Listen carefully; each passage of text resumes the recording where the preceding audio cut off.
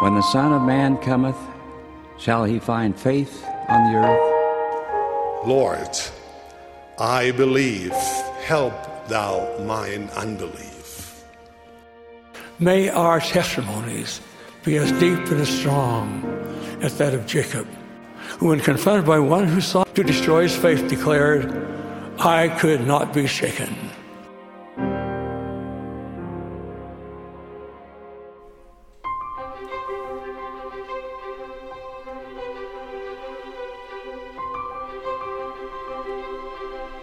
Hello, my friends, all you wonderful unshaken saints out there. I'm Jared Halverson, thrilled as always to be joining you for another week of Scripture study.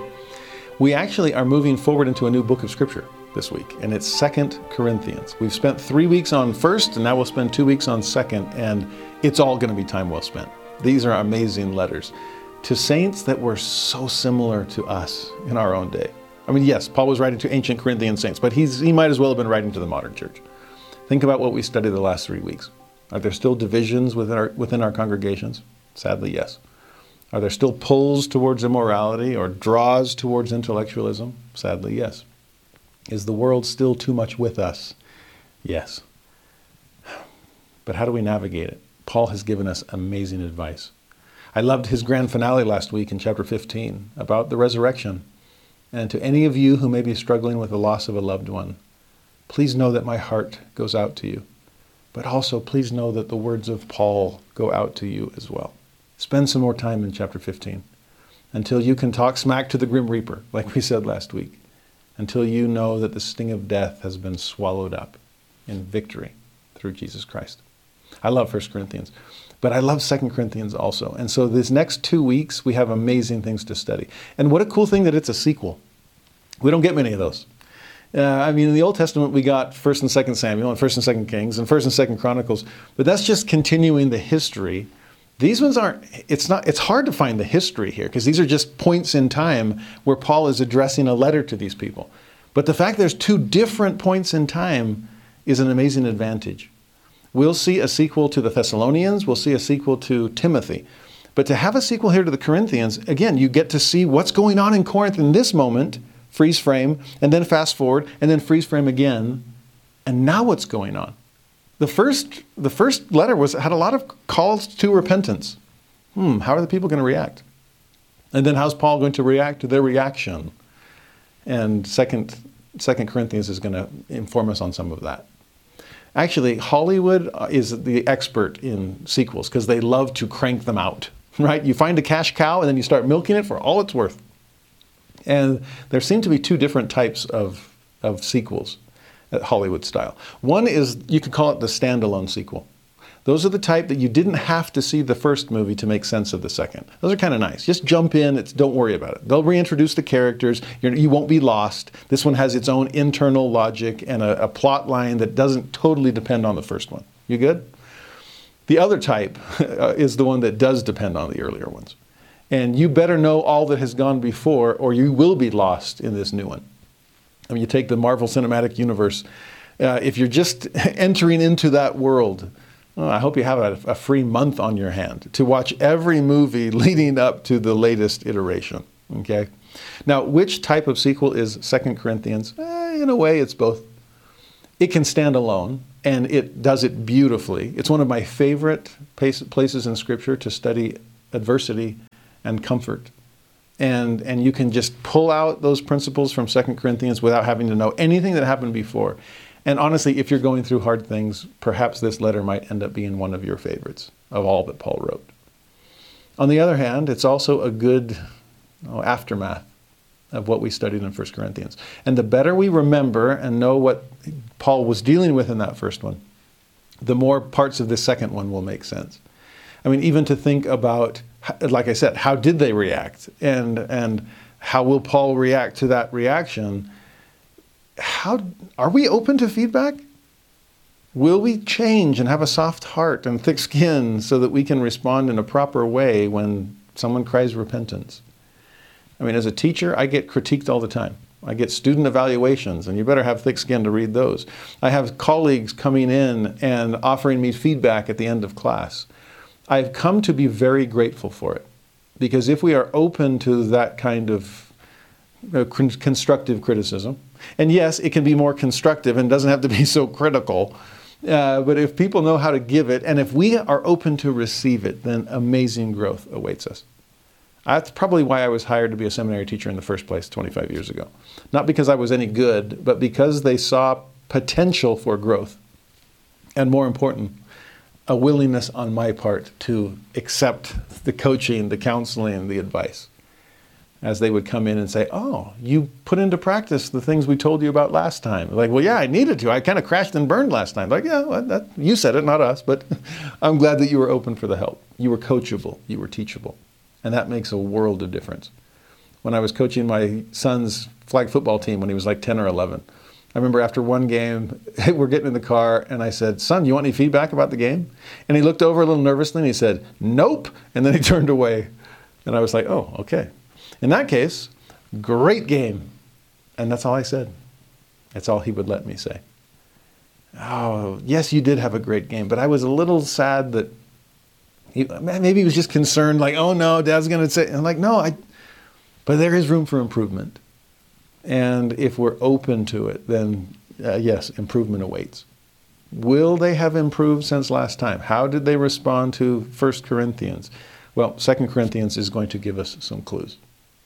Now, let me lay out some history before we get into the doctrine, okay? And I just want to briefly walk you through a timeline of sorts to connect 1 Corinthians to 2 Corinthians and when is this happening in the ministry of Paul and so on. Now, I'll have to tell you in advance, take it with a grain of salt because there's still some confusion among scholars here. And that's usual. Scholars tend to disagree with each other because there's often evidence on both sides of any issue. There's an old saying that where there are two rabbis, there will be three opinions because even the one rabbi can't agree with himself. Well, academics are kind of that way too. And it's a little confusing with Corinthians because you have multiple visits to Corinth and multiple letters to the Corinthians. And so putting them in the right order can be difficult, especially since we don't have all the details or all the clues. Okay? So I'm going to lay out a possible timeline with 7 steps on it just to make sense of when is all this happening and in what order. Okay? And like I said, take it with a grain of salt because this has not been set in stone. There's still disagreement. But here's one possible approach. Number 1, Paul is on his second missionary journey. He had already been on the first one to Asia Minor, right, Turkey. But now he's gone further west on his second mission off into Greece, right? And that's when he went to Athens and saw the altar to the unknown God. He goes west from there, and he ends up spending a year and a half in Corinth. This is all taking place during Acts chapter 18. But that's the first step on the timeline. Second, he's still on his second missionary journey, but, well, the missionary transfers came. And he's left Corinth and he's gone to Ephesus back in Asia Minor. He ends up spending 3 years there. These are long missions. And that takes place in Acts chapter 20. But it's during this time in Ephesus that he probably wrote a first letter back to the saints in Corinth. Unfortunately, it's likely that this is a lost letter. It no longer exists. Now, you might be wondering, how do we know about a letter that doesn't exist? Well, glad you asked. Remember when we were studying 1 Corinthians, in chapter 5, he tells them, I wrote unto you, past tense, so I've already written you something. I wrote unto you in an epistle not to company with fornicators. Oh, okay. So 1 Corinthians is not 1 Corinthians? Well, likely no. He must have written them something earlier, and he chastens them for immorality among them and speaks of not companying, so there's excommunication. So this was likely a strongly worded, kind of stern letter calling them out for their sins that they're allowing to take place among them. Okay? So that's kind of first, we had our first visit, now we've had his first letter. Well, how do the Corinthians respond? Well, they write a letter back to Paul. And this is step 3 on our timeline. This is when Chloe, remember we met her in 1 Corinthians chapter 1, the house of Chloe writes a letter to Paul describing some additional problems among the saints. It's like, okay, immorality was not our only problem. There's division. There are people wanting you, and others wanting Apollos, and others wanting Cephas. And there's massive intellectualism as our sister city to Athens. And man, Paul, can you help us? We need you. Well, Paul reads that. And in step number 4 of our timeline, he writes a response to Chloe's letter. And that's what we have in 1 Corinthians. Okay, so again, it was most likely a second letter, but it's the first one we have, so we'll call it first, but it's responding to Chloe's concerns. It addresses those issues that we saw the last 3 weeks. Now, step 5 in the timeline, Paul goes back to Corinth for a second time. This is now on his third missionary journey.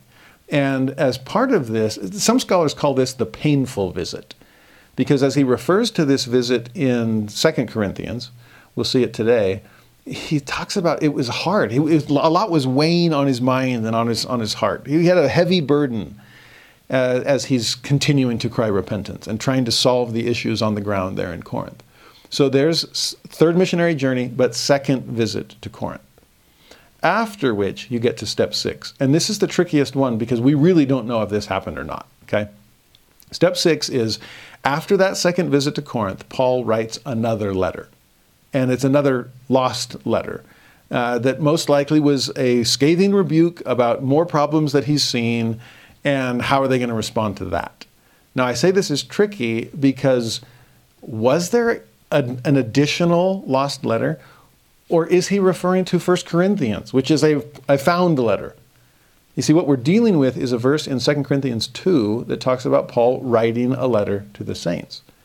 We're just not 100% sure, is that 1 Corinthians or is it yet another letter that we no longer have? Okay? And then we end with step 7. Paul is still on his third missionary journey. He meets up with Titus, one of his favorite junior companions. And Titus had been there in Corinth for a while. Remember how we ended last week? And he's like, take good care of Titus. He's a good guy. I vouch for him. He's amazing, so listen to him when he comes. Well, he came. And then he left and meets up with Paul and reports on everything that's been going on in Corinth. Isn't that what you would do with an old mission companion who comes back from an old area of yours? And you're like, oh, how's the so-and-so family? What are these converts doing? And did they ever solve that issue in the elders' quorum? And whatever it might be. So Titus is reporting on that to Paul. And then Paul writes to the Corinthians in response to Titus's report. And that's what we have in 2 Corinthians. Are you with me? Is this clear as mud? Multiple visits, multiple letters, maybe more letters than what we have. But essentially what's going on is this back and forth between a group of people and a missionary who absolutely loves them and is concerned for their spiritual well-being. And so wants to know, really, how are things going on the ground? And when he finds out that things are not all as they should be, he pleads with them to change, to repent, to fix things. And how do they respond to that? Well, we're going to see. But can we turn to 2 Corinthians chapter 1 and let Paul readdress these saints that he's already written to, he's already visited several times, he's heard the latest update from Titus, and you deserve another letter from me. Verse 1, Paul's salutation begins, as usual, Paul, an apostle of Jesus Christ, by the will of God. So yes, I'm reestablishing my apostolic authority. If there were those that were shouting, I'm for Apollos or I'm for Cephas, then, well, you probably weren't for Paul. But the Lord is backing me up here. I'm an apostle by his will, not by my own. So please believe me when I teach you these truths. I'm not alone in them, by the way. Also, Timothy, our brother, he's staring over my shoulder. He's wishing you well. He's giving his best. And you remember him, one of my favorite junior companions. Well, we are writing unto the church of God, which is at Corinth, but not just them. The church has been growing since our first letter. So I'm also writing to all the saints which are in all Achaia. And that's southwestern Greece, kind of the whole region round about Corinth. And what's the first message that Paul wants to give these saints? Grace be to you and peace from God our Father and from the Lord Jesus Christ. I know I said some strong things last time, but it was out of love. I pray that you receive them in the same spirit that they're given, and it was a spirit of grace and peace. I want you to end up at the peace that passes all understanding, and it's going to take the grace of God to get you there. But I'm offering them to you from the very beginning, offering them to you from God himself. And then Paul describes God with two of the most beautiful titles you could ever ask for in Scripture. he says, "Blessed be God, even the Father of our Lord Jesus Christ." And then how's this for two incredible titles? "The Father of Mercies and the God of all comfort." Wouldn't that reassure you to come unto him? No matter what you've done, no matter how bad it's gotten, no matter how many things I had to call you out for in my first letter.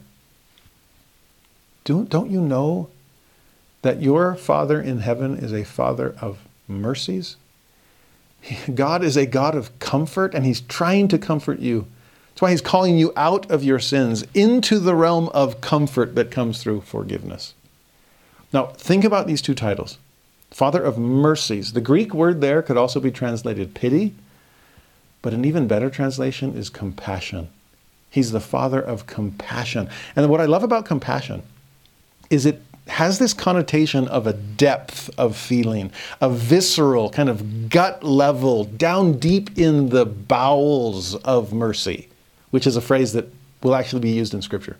It's the heart of things. It's where your feelings lie, down as deep as they get. And that's how God feels about you. This is the God who weeps, as Enoch described him in Moses chapter 7. This is the Father of compassion. And think about where compassion comes from. Take the word apart, and then we'll put it back together. Compassion. And what's com? You Spanish speakers, it's con, and that means with. You Portuguese speakers, it's com, and that means with. And so we have this with prefix connected to passion. And what's passion? We think of that in terms of romantic love. But no, the word itself simply means feeling, but a depth of feeling. In fact, passion can also simply mean suffering. That's how deep the feeling is. When we talk about the passion of the Christ, it's the agony he endured in Gethsemane and Calvary. It's what he felt for us as he came down to be with us. In fact, speaking of con words, think condescension alongside compassion.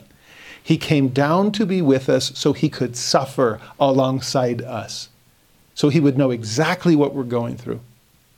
That's why the Father sent the Son. The Father is the Father of mercies, the Father of compassion. And Christ is compassion personified. But it's the Father's compassion that sent him. For God so loved the world that he gave his only begotten Son. This is the Father of mercies, the Father of compassion, that wanted his Son to come down and feel everything we feel right alongside us. You understand? And that other phrase, the God of all comfort, the Greek word there, it comes from paraclete. And paraclete is the name that we give to the Holy Ghost as the comforter the Father sends.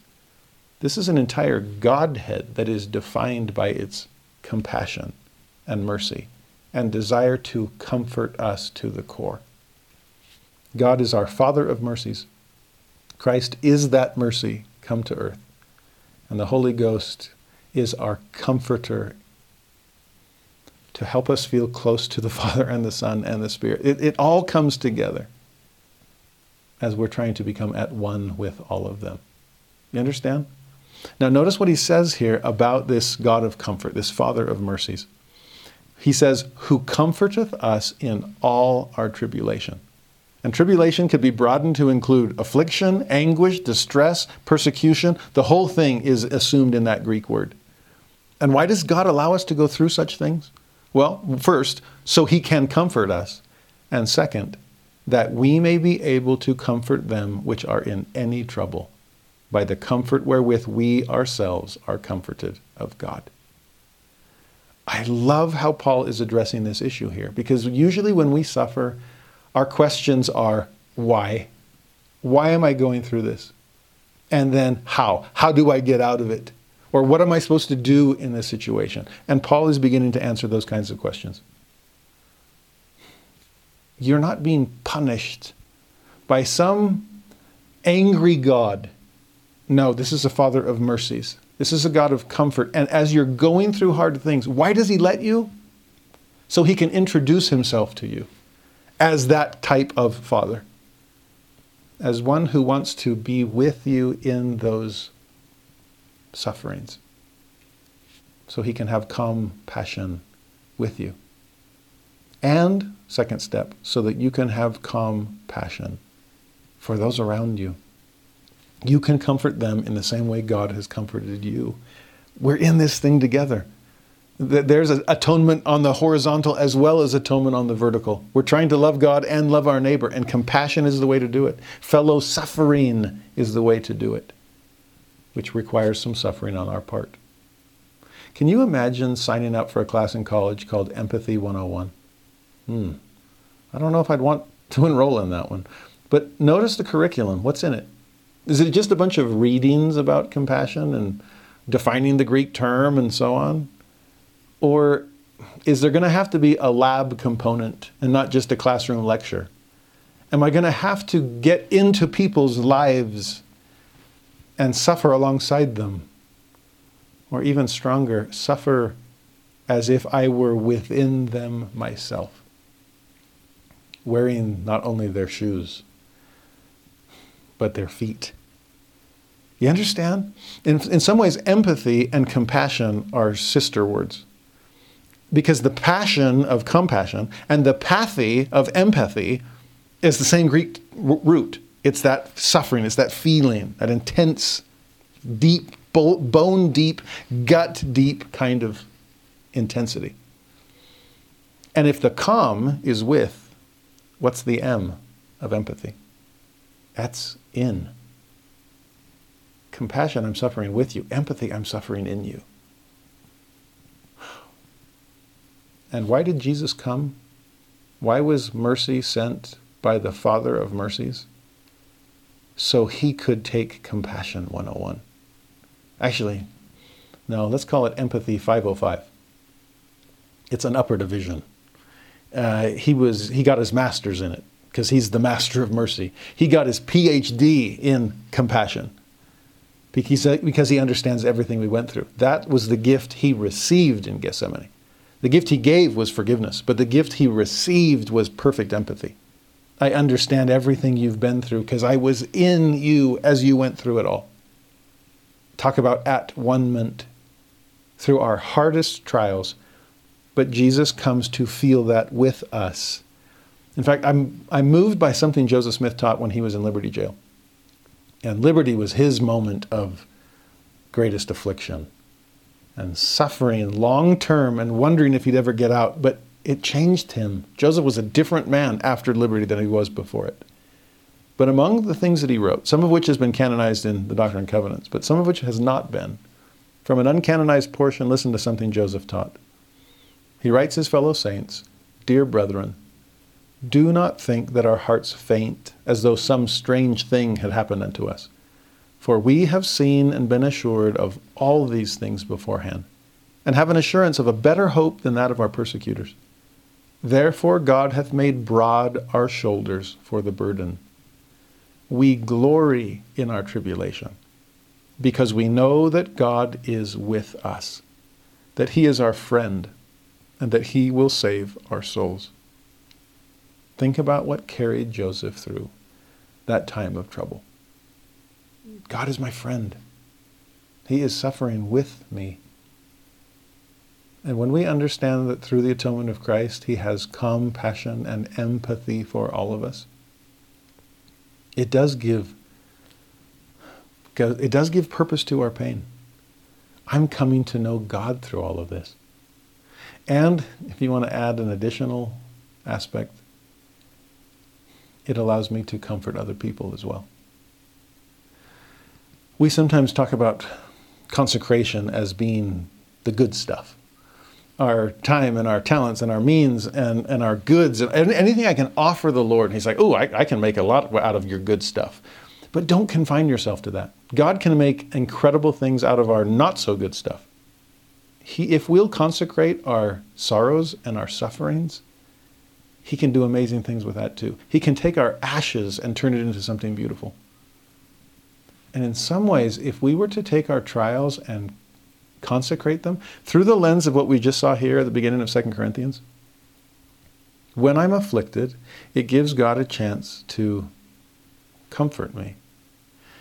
And knowing his comfort, I can now, knowing my affliction and God's comfort, I have a greater source of understanding others around me who are suffering in similar circumstances. I can have compassion for them. I can have empathy because I've been in their shoes in some ways. And I can reassure them that just like the Lord comforted me, He will comfort you. And I'll do my best to comfort you in the meantime. I was amazed at something Viktor Frankl said about his time in the how's that for a Freudian slip? Concentration camps became for him a consecration camp. Because he realized that I can't control what I'm going through, but I can control my response to it. I can't control the Nazis' action, but I can control my own reaction. And amidst all this meaningless suffering, I can find meaning. And that is what will make the difference, for me and for others. The book that he wrote as a result was called Man's Search for Meaning, after all. And as he put it, if you can find a meaning for things, it helps you get through them. He said that human beings can go through almost any what if they have a why in mind as they endure it. Why am I going through this? What does God want me to gain? And if we internalize these phrases from 2 Corinthians, why am I going through trouble? Why has God allowed me to endure all of this? So I can have greater compassion, more genuine empathy. It's what Elder Maxwell realized when he was wondering, why do I have leukemia when I just want to keep serving the Lord? What did he say? The Spirit came and whispered to him, this is so that you can teach with authenticity. That's, I guess, Empathy 505 has steep tuition costs. You got to go through hard things. But as a result, you can teach with authenticity. You can give real reassurance. You have compassion to offer because you've acquired it. And the only way it really comes. That's why Jesus did what he did. Remember Alma's beautiful words? Jesus suffered according to the flesh, so that he might know, according to the flesh, how to succor his people. It wasn't just cognitive. He didn't read the book. It was experiential. He went through it. He was in us, so he could comfort us as only he can. When my wife was struggling with infertility early on in our marriage, she was the Relief Society president in a married student ward filled with people hoping to have children themselves. She could understand their struggles if the good news was not forthcoming. In all my wife's work with people that are struggling with trauma that has led them into the world of addiction, she can speak of her own troubles and tribulations, losing her mother when she was 8, losing her brother when she was 15. When you're Job's daughter, you go through hard things. And she can empathize with people. She is an empath unlike anyone I've ever met. But she earned that empathy the hard way. As I've talked with my own classes about mental health challenges and some of the things we've faced as a family, you can just see in the eyes of some students, thank heaven, I have a teacher who will understand me in my struggles, because he's been through those things himself with his own family. I'm grateful. It's hard to thank God for our trials. But when we see the meaning in them, the purpose in our pain, something I can consecrate for the good of others, it does help us endure them and endure them well. Now, as Paul goes on in verse 5 through 7, he says, for as the sufferings of Christ abound in us, and they certainly did in him. He'd been through so much. But as they abound in us, so our consolation also aboundeth by Christ. I think about this. This is directly proportional. How much are you suffering? Well, then, to that exact degree, you will receive the consolation that you need. If your sufferings abound, your consolation abounds. And it's in Christ. It's by Christ. If misery loves company, then imagine sharing that misery with the Messiah. Imagine watching with him in Gethsemane and then him watching with you in all of our lesser gardens. In another letter later on, Paul will talk about the fellowship of Christ's sufferings. And it's a fellowship with true unity, true compassion and empathy. There's no better group of people to be a part of, but it's suffering saints who have come to know a suffering Savior through their difficulties. Now, Paul says something else in the next verse that's really interesting. He writes, "And whether we be afflicted, it is for your consolation and salvation, which is effectual in the enduring of the same sufferings." Okay? So that's one thing that we need to get out of our affliction. It's meant to help you acquire consolation and salvation. That's the goal of this. But then he flips it, and it's really interesting. He says, "Or whether we be comforted." Well, why would that happen? Well, again, it is for your consolation and salvation. Wait. Either way, that's what we're aiming for? Well, exactly. He says, "Our hope of you is steadfast, knowing that as ye are partakers of the sufferings, so shall ye be also of the consolation." So again, back to that direct proportionality. If you're going to suffer, then of course you're going to be consoled. Those go hand in hand. It's just a matter of time. And whether God delivers you from your trials or delivers you in your trials, either way there is consolation. There is comfort. It will come, I assure you. And again, how can I assure you of that? Because it's always come to me, no matter whatever I'm dealing with. But go back to that middle language. Whether it's comfort or whether it's affliction, either way, what's its end goal? Consolation and salvation. Now this is odd because it's the identical language both times. Consolation and salvation is the ultimate goal. It's where I'm trying to get you. The question is, what's the best starting point? And that's going to be soul specific. As God knows you as his son or daughter, what's the best way to help you come home? Will it be through a life of difficulty or a life of relative ease? Everybody seems to have moments of both. But where's the center of gravity? What's the ratio of good times and bad times? Best of times, worst of times? How much of each do you need to get you to trust in me? To help you come and to come to know me, the Father of Mercies and the God of all comfort. It's interesting to me to think about something Elder Boyd K. Packer once said. At first I wasn't sure if I believed him. He said that sometimes the hardest trials are the apparent absence of any. And yet there is more equality in our trials than we realize. And I'm like, wait, huh? He was describing some really hard things, but then he was describing some really good things. And he was saying, yep, they're all trials. And you're like, huh? The hardest one might be the absence of opposition? It's like, well, then sign me up for that one, please. Can that be my trial? Everything comes easily. All is well. But the more I thought about it, what's the purpose of life? It's to come to know God. It's to receive ultimate salvation, right? But to come to receive that, you have to come to know God along the way. And from my own experience, nothing tends to introduce us to Him quite like adversity. Think about where the church is growing fastest. It's where people have hard lives, not easy ones. Because if we have easy lives, it lulls us into a false sense of self-sufficiency. I don't need God. I don't need help from heaven. I got everything I need right here on earth. Oh, that's tragic. The ease of your life has become an obstacle to your eternal progression. Oh, that sounds like adversity to me. I guess the question would be is how do I force myself to rely on God when circumstances don't require it of me? You understand?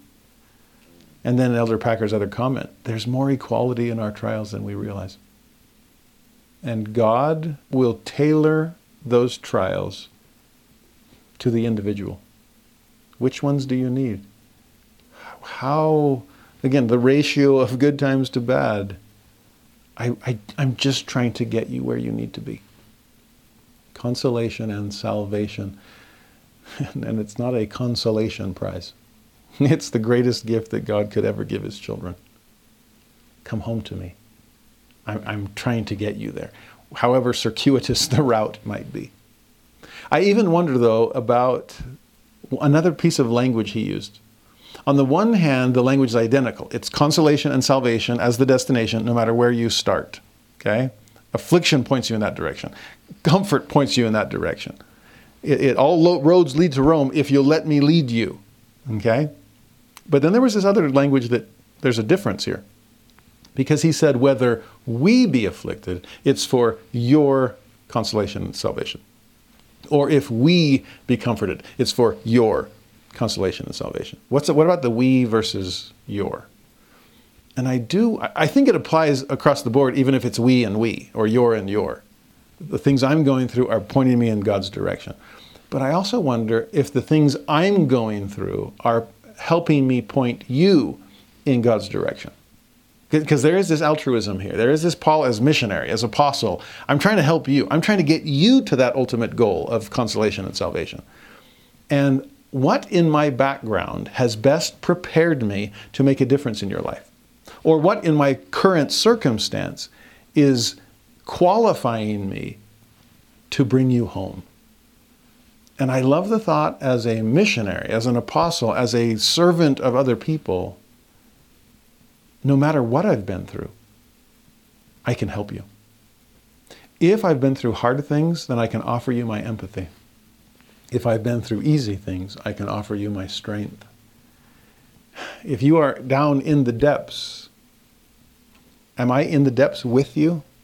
It will provide you company and compassion. If I'm not in those depths, if I haven't been through that like you have, if I'm not down I'm standing. Well, great, I can lift where I stand. And I may not be able to give you the kind of reassurance like God took me through a similar thing and I came out on top. But it can be, God hasn't made me go through that, but He's given me strength, and time and means. I can consecrate good stuff to try to help you as you go through your bad stuff. Understand?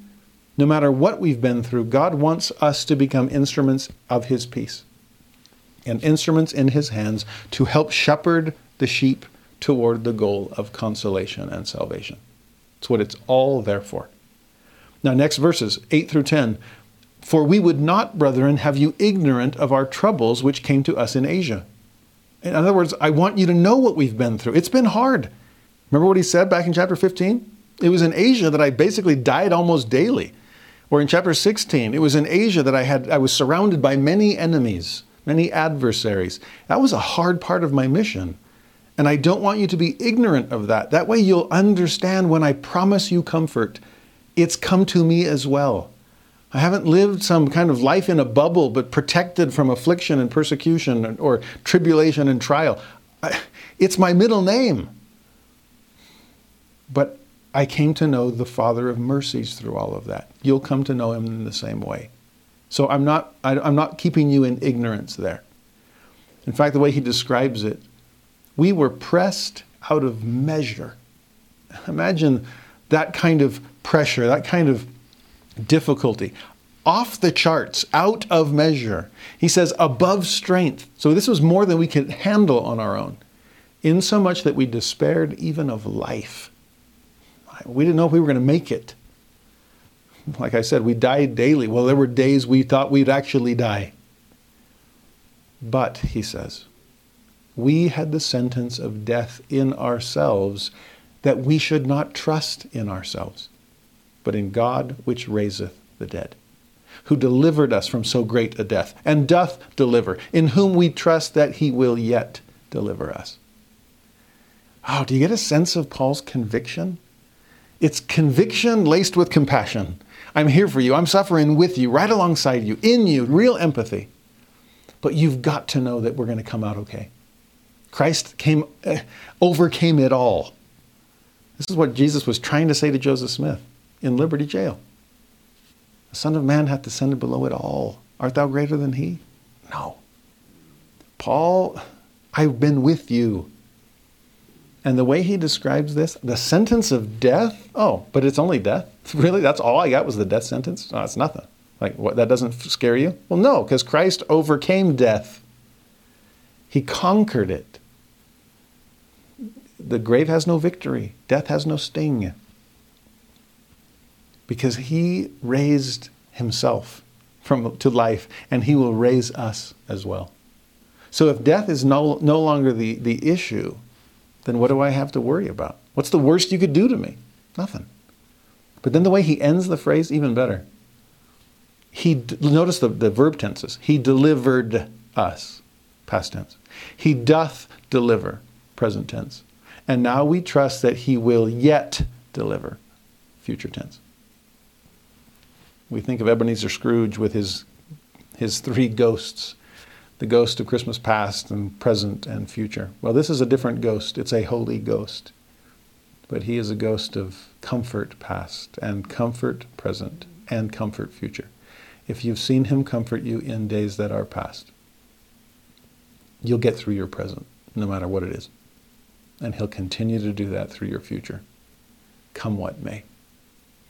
Honestly, there's something powerful about coming to know God through those hard things. Otherwise, we just don't get it enough. We haven't been through enough. We're still in the creation stage where life is easy and good, and we haven't yet passed through a fall stage where we're wondering how we're going to make it on. Well, we make it on to the atonement and through the atonement. We came to know God in our extremity. There's actually a line in The Count of Monte Cristo. A friend of mine reached out last week and said, I was looking past you on the video, which is always a wise thing to do.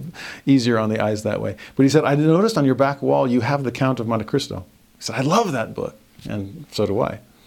But one of the things that Alexandre Dumas wrote in that book that is so moving to me, he said that for the happy man, prayer is but a jumble of words. And often that's all it is. We're just saying the same old things because I don't really need God's help, but I'm supposed to pray. I'm not that thankful for the food because it's always plentiful, but I know we're supposed to say something before we dig in. Okay, fine. For the happy man, prayer is but a jumble of words. Until sorrow comes to explain to him the sublime language by means of which he speaks to God. Oh, so beautiful. Have you learned to speak to God? Have you developed the sublime language? It's a vocabulary of vulnerability. It's a language of loss. These are words that adversity teaches. But boy, does it change our prayers. It deepens them. It scours out the soul. It carves out space for compassion to enter. And so, trust that I know what I'm doing in allowing you to suffer and joining you in that suffering. In some ways, when we say, this is going to hurt me more than it hurts you, and it usually doesn't, but we say that, in a way, Jesus said exactly that. Letting you go through the trials and tribulations of mortality, it will hurt me more than it hurts you, because I have to take that hurt upon myself. I take that collective pain until it's infinite and eternal. Talk about pressed out of measure and above strength. That was Jesus, crushed beneath an infinite load. But he rose above all things so he could lift us out of all things and do so with perfect compassion. And it's a compassion he will always offer us. I know we need to move forward, but one last thing, if I could just remind you of a phrase in verse 8 that struck me. Because of some hard things my wife and I have been through, and really wondering how much do we share with other people, how much do we share with the kids? The phrase he says at the beginning, we would not have you ignorant of our trouble. And I think there is wisdom in letting people in on what we're suffering. Though at times there is wisdom in choosing not to. And this is going to have to be one of those situation-specific, let the Spirit guide you. Because like I said, there are times it's wise to shield others. And parents might be going through hard things, and I don't want the kids to have to feel everything I'm dealing with. I've heard that missionaries are sometimes counseled, don't tell your parents at home every hard thing you deal with. Especially back in the old days when it took so long for a letter to be sent and then read and then sent back. If you were in a foreign mission and mail was slow, it's like, don't tell your parents about that hard thing, because by the time it gets there, you're out of the trial, it's behind you, it's not a problem, but now your parents are freaking out back at home. And they're like, do we rally the troops? Do we go save our daughter, our son, bring them back from this horrible situation in the mission field? And by the time they write you the letter in return, you read it, you're like, what? What are they talking? Oh yeah, there was that one thing. That was like one day, and I guess it happened to be the day before I wrote my letter home. I got to be careful with that. Okay, there are times where yes, we can and should keep other people ignorant, because it might be a burden they cannot bear. Then again, there are times where we should not keep people ignorant, because they could help us bear those burdens, if only they knew what they were. Like I said, you'll have to decide together, if you're suffering together, about how much do you share and to whom, if any. But there is some value in letting people know what you've been through.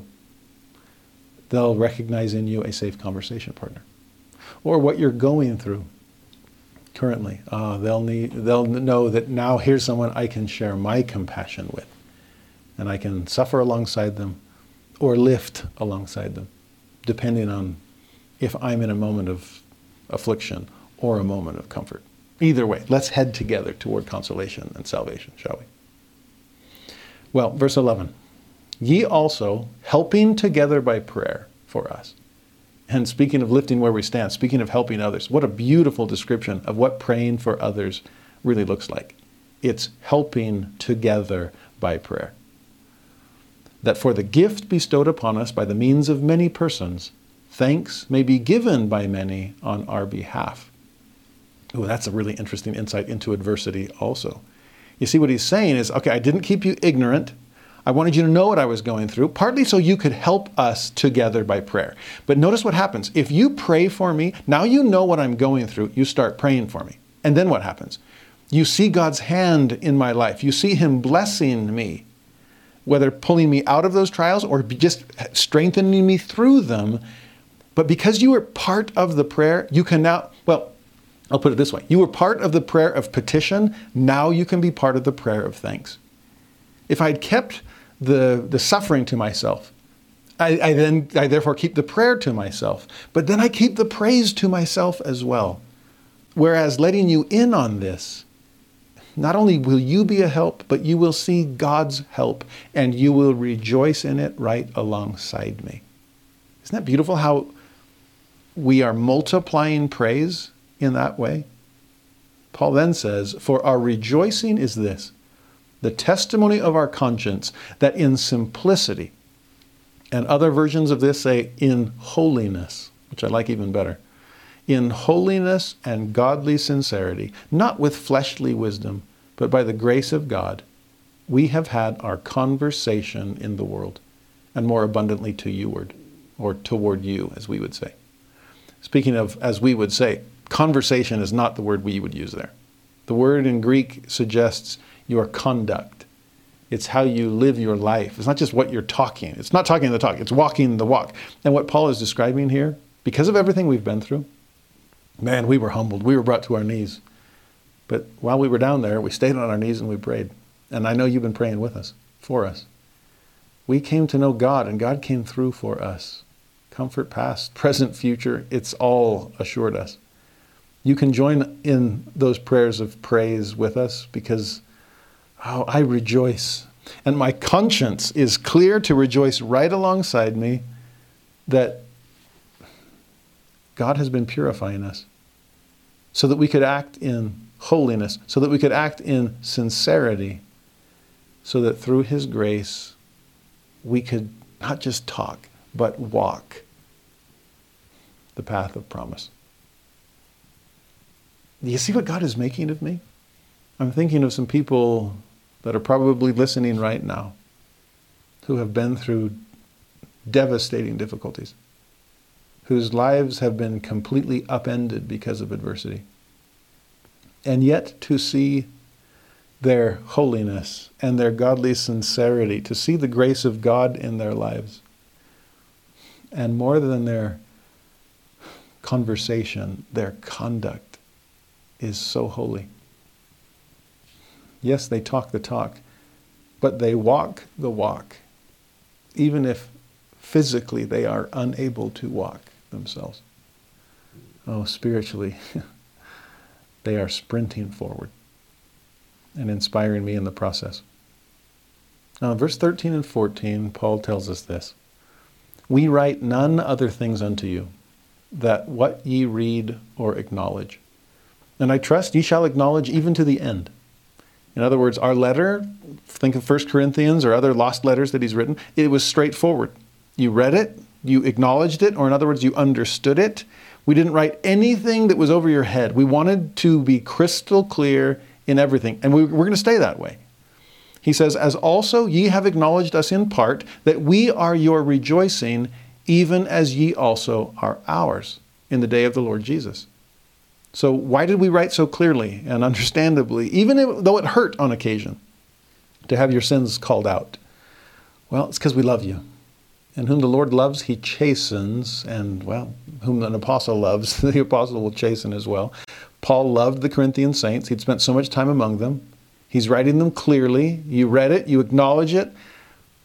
And even though it hurts a bit, please know we rejoice over you, and pray that you rejoice over us. Ye are our rejoicing. I hope that that applies to us. Even in a conference talk that we feel guilty during, when our consciences are pricked and we realize that I haven't been holy and godly, I don't have godly sincerity. In this area, I've got room for improvement. But thank you for calling me out.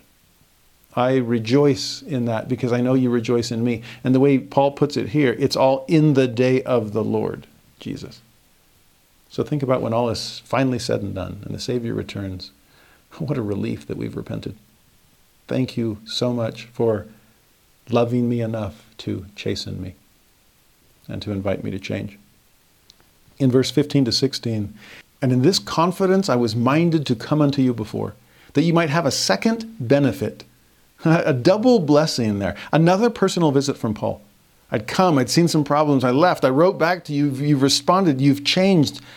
I wanted to rush right back with all this confidence that we will someday rejoice over each other as we both change and come unto Christ. Talk about a second blessing, a second benefit that would have been.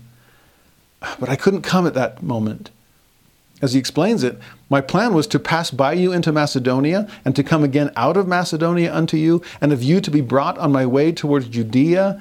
These were my missionary plans, my travel plans. I wanted Corinth to be another stopping place on my missionary journey.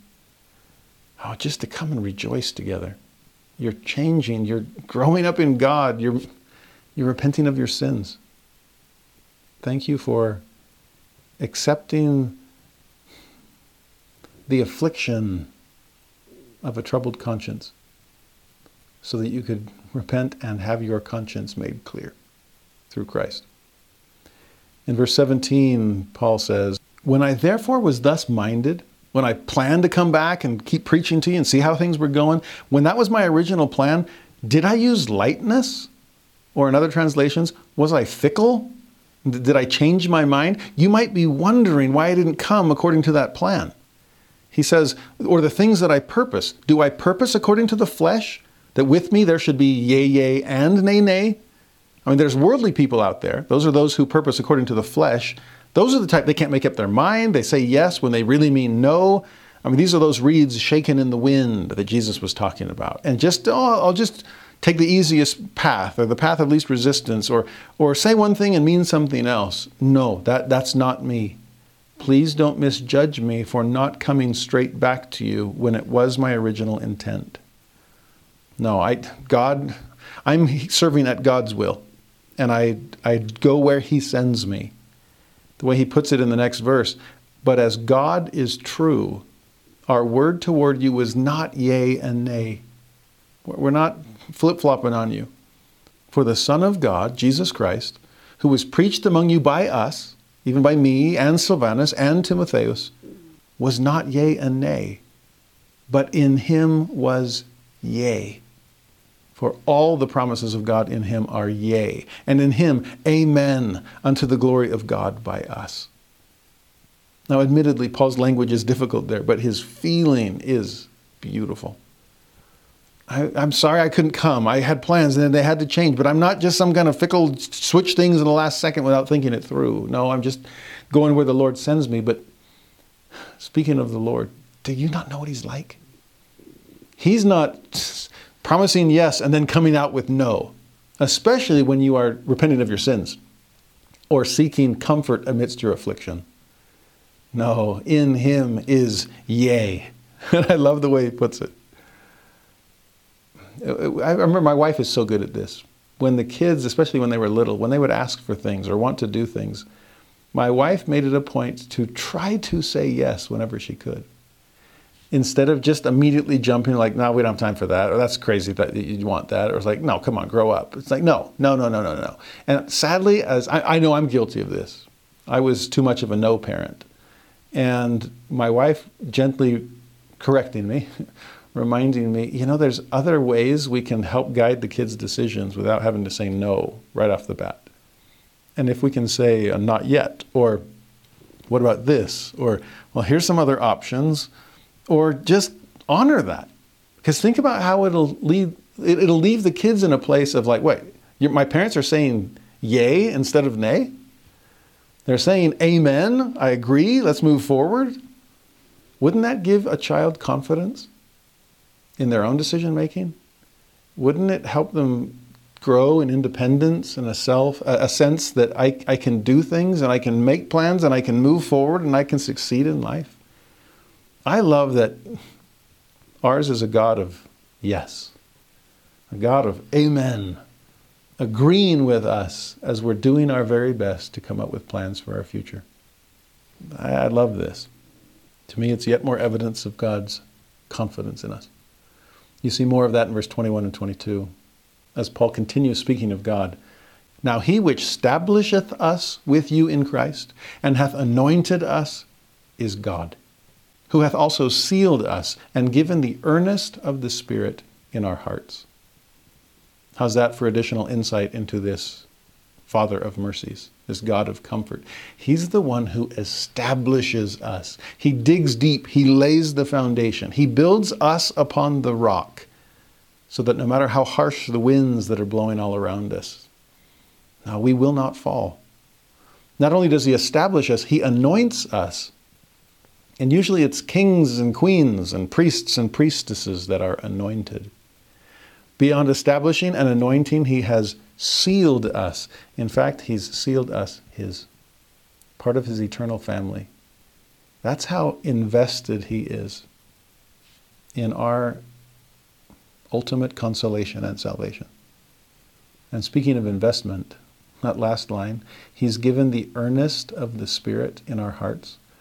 Earnest. Have you ever heard of earnest money?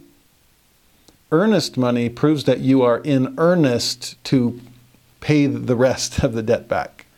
It's like the down payment you put on a house. I'm serious about buying this thing. I want it. I am earnest in this.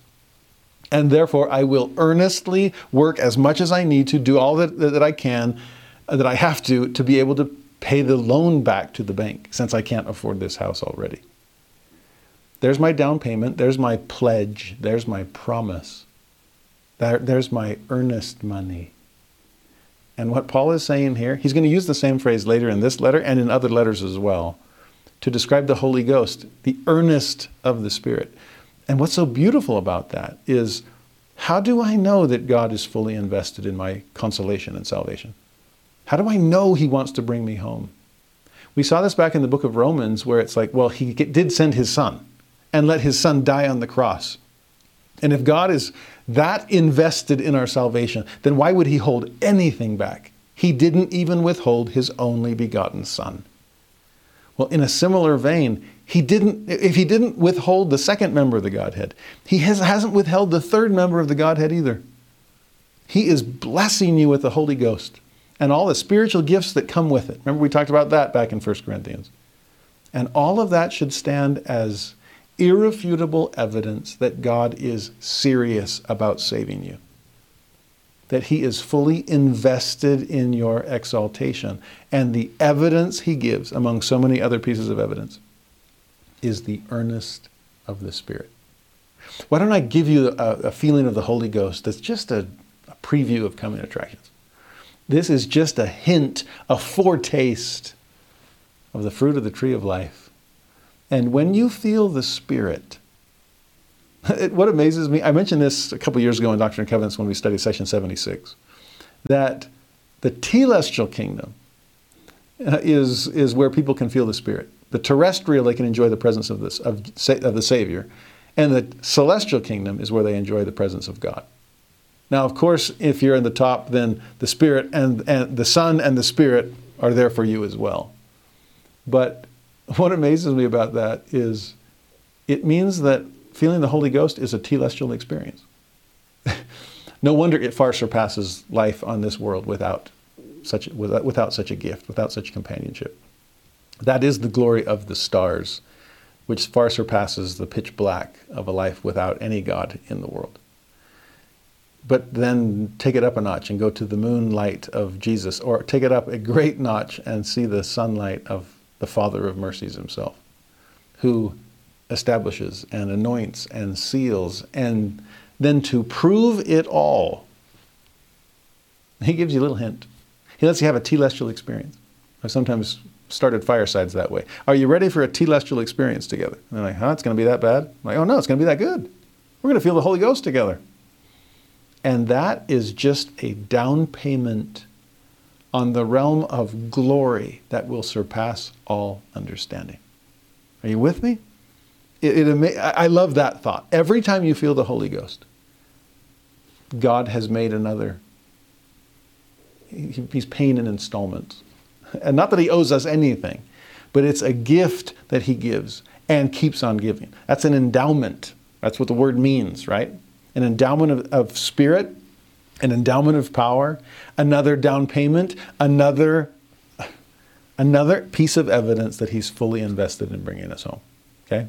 Think about that phrase every time you feel the Holy Ghost. This is earnest money. And God is in earnest when he says he'll save us.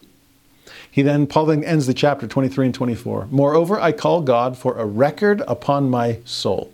So let me call God to the witness stand. I stake my life on this, my soul on this, that to spare you, I came not as yet unto Corinth. That's the reason I didn't come in person. I was going to spare you a personal rebuke. I was going to write you a letter instead, so you'd have time to read it and think about it and make some changes. I had planned to come right back, but God had other plans for me, and it was to spare you. Not for that we have dominion over your faith. I'm not trying to say that you can't do anything without us, and I'm here to lord over you and exercise unrighteous dominion. No, I don't have dominion over your faith. What am I instead? I am a helper of your joy, for by faith ye stand. And that's all Paul's trying to do. Build their faith. Help them be happy. It's such a great phrase. What a wonderful job description of an apostle of Jesus Christ. What are we? Oh, we are helpers of your joy. Wow. You want me to be more happy? Oh, yeah. Adam felt that men might be, and men are that they might have joy. What was Abraham seeking? Greater happiness and peace and rest that can only come through the blessings of the fathers. And so Paul and all of those who have succeeded him in the apostolic office, yes, they are helpers of joy by building our faith, because it is by faith that we stand. Makes me want to read everything Paul ever wrote. And again, grateful that he wrote it. If he'd come as planned and just spoken, then we wouldn't have it on record. So what a loss for us. But also, I wonder if the people would have been so emotionally up in arms. Like, how dare you call us out? I've sometimes said to people that are struggling in a relationship, you might want to write the other person a letter. If it's a hard conversation, sometimes if it's written down, they can calmly read it and they don't have the chance to rebut right in the moment. No, they have to keep reading, and you can be really careful with the way you phrase things. And I want to be crystal clear. And that's what Paul is doing in trying to craft these epistles. How do I say it in such a way that you might actually choose to change?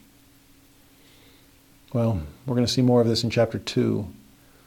As Paul is referring to these visits, these letters, these attempts on his part to cry repentance among the Corinthian saints. Chapter 2, verse 1, but I determined this with myself. Now, we remember when Paul determined something back in chapter 2 of 1 Corinthians? There, among all these intellectual elite, and he said, I determined to know nothing save Jesus Christ and Him crucified. I had to decide in advance, I'm not going to go and try to prove everything intellectually. Nope, I'm going to rely on the power of God instead. Well, that was his determination in that letter. What's he referring to here? I determined with myself that I would not come again to you in heaviness. It was heavy the first time. It was heavy those 18 months among you. We had great times, but we had some hard times. It was heavy when I wrote you, and I just made up my mind. Now, whether this is a physical visit or a literary visit, whether it's I was going to come, that was my original plan, but then I was going to go through Macedonia and then go there and then come out and back, and nope, those plans changed because God changed them. Maybe he was the one keeping, I know it was going to be too heavy, so I'm steering you clear of that. Or did he go and decide, but I can't be heavy? Or did he write and I was concerned, I can't be as strong in my language as I want to be, or as I'm tempted to be? No, that's going to come down as too heavy-handed. We don't know, again, we don't know all the details here, but there's something about Paul's determination that is inspiring to me. I may have come down too heavy the first time, so what am I going to do? I'm going to determine not to be so heavy the second time. I may have erred on the side of justice. I don't want to err again. So let me lean more in the direction of mercy. I'll be a little lighter, since last time I was perhaps a little too heavy. To me, there's something powerful about that predetermination. And I think maybe that's why we count to 10 before we react, right? I got to calm down. I got to get in control of myself. I need to determine how I will respond in this situation. And there have been times where my wife has, okay, honey, this is what happened at home, or this is what the kids have gone through or done or whatever. I need you to think this through and plan on what our response will be. My wife is better at determining not to be heavy. And sometimes I'm too quick to react instead of calm enough to act. So determine, okay? There have been times Elder Joseph B. Worthland said often when he was a young father and he was so busy with work and church responsibilities and everything else, he would drive home after a long day. He'd pull into his driveway, and before he'd get out of the car and enter the house, he would pray and say, Heavenly Father, I got nothing left, but I really need to recharge. Because I'm about to see the people that matter most in my life, but I've already used all my energy on others up to this point. Please help me be a good father and a good husband. Can you picture this future apostle determining with himself how he would act once he entered the door of his own home? Oh, I've got room for improvement there. But Paul felt the same, which is why he's determined not to be heavy. He says, for if I make you sorry, and we're going to get a whole chapter later on about what kind of sorry Paul had in mind. That's chapter 7. But here in chapter 2, if I make you sorry, who is he then that maketh me glad? But the same which is made sorry by me.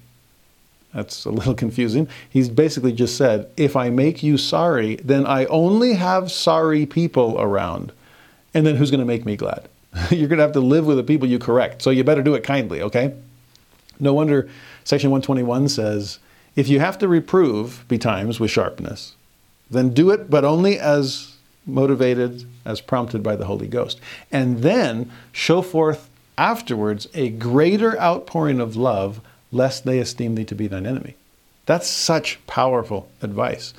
Because if I do it in the wrong way, and I come down too heavy-handed, then of course they're going to be sorry, but in an angry kind of way, in an enemy sort of way. And they'll think I'm their enemy. That's why I treated them that way, or came down on them hardly and heavily, harshly on them. And now who's going to make me glad? I certainly didn't cheer them up. They're not going to be able to cheer me up. Whereas if I chasten because I love, but I do it in the right balance and with the right spirit that I determined beforehand to follow, then after the rebuke, I can show them that it was all motivated by love. A love that is stronger than any other emotion. A love that isn't rejoicing in their iniquity because it gives me a chance to call them out for it. No, it's a love, it's a charity that rejoiceth in truth.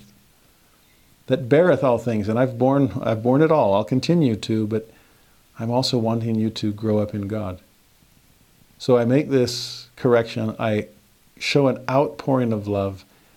And now, having been comforted, you can comfort me. I've made you happy, even though I made you sorry for a little bit. And now you can make me happy, because we're still all in this together. It actually helps explain how God approaches us in our sins. As the Father of Mercies, as the God of all comfort. Calling us to repent in ways that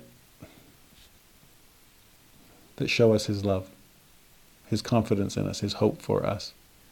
And an outpouring of true charity, so we never have to look to God as if He were our enemy.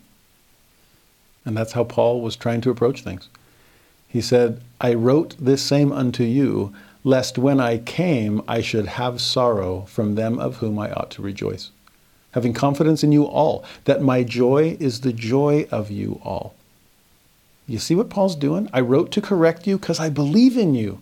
I have confidence in all of you, that you're going to be joyful, and I'm going to rejoice in that joy. My joy is yours, and vice versa. And I knew you'd change if I just pointed out the places where you needed to make those alterations.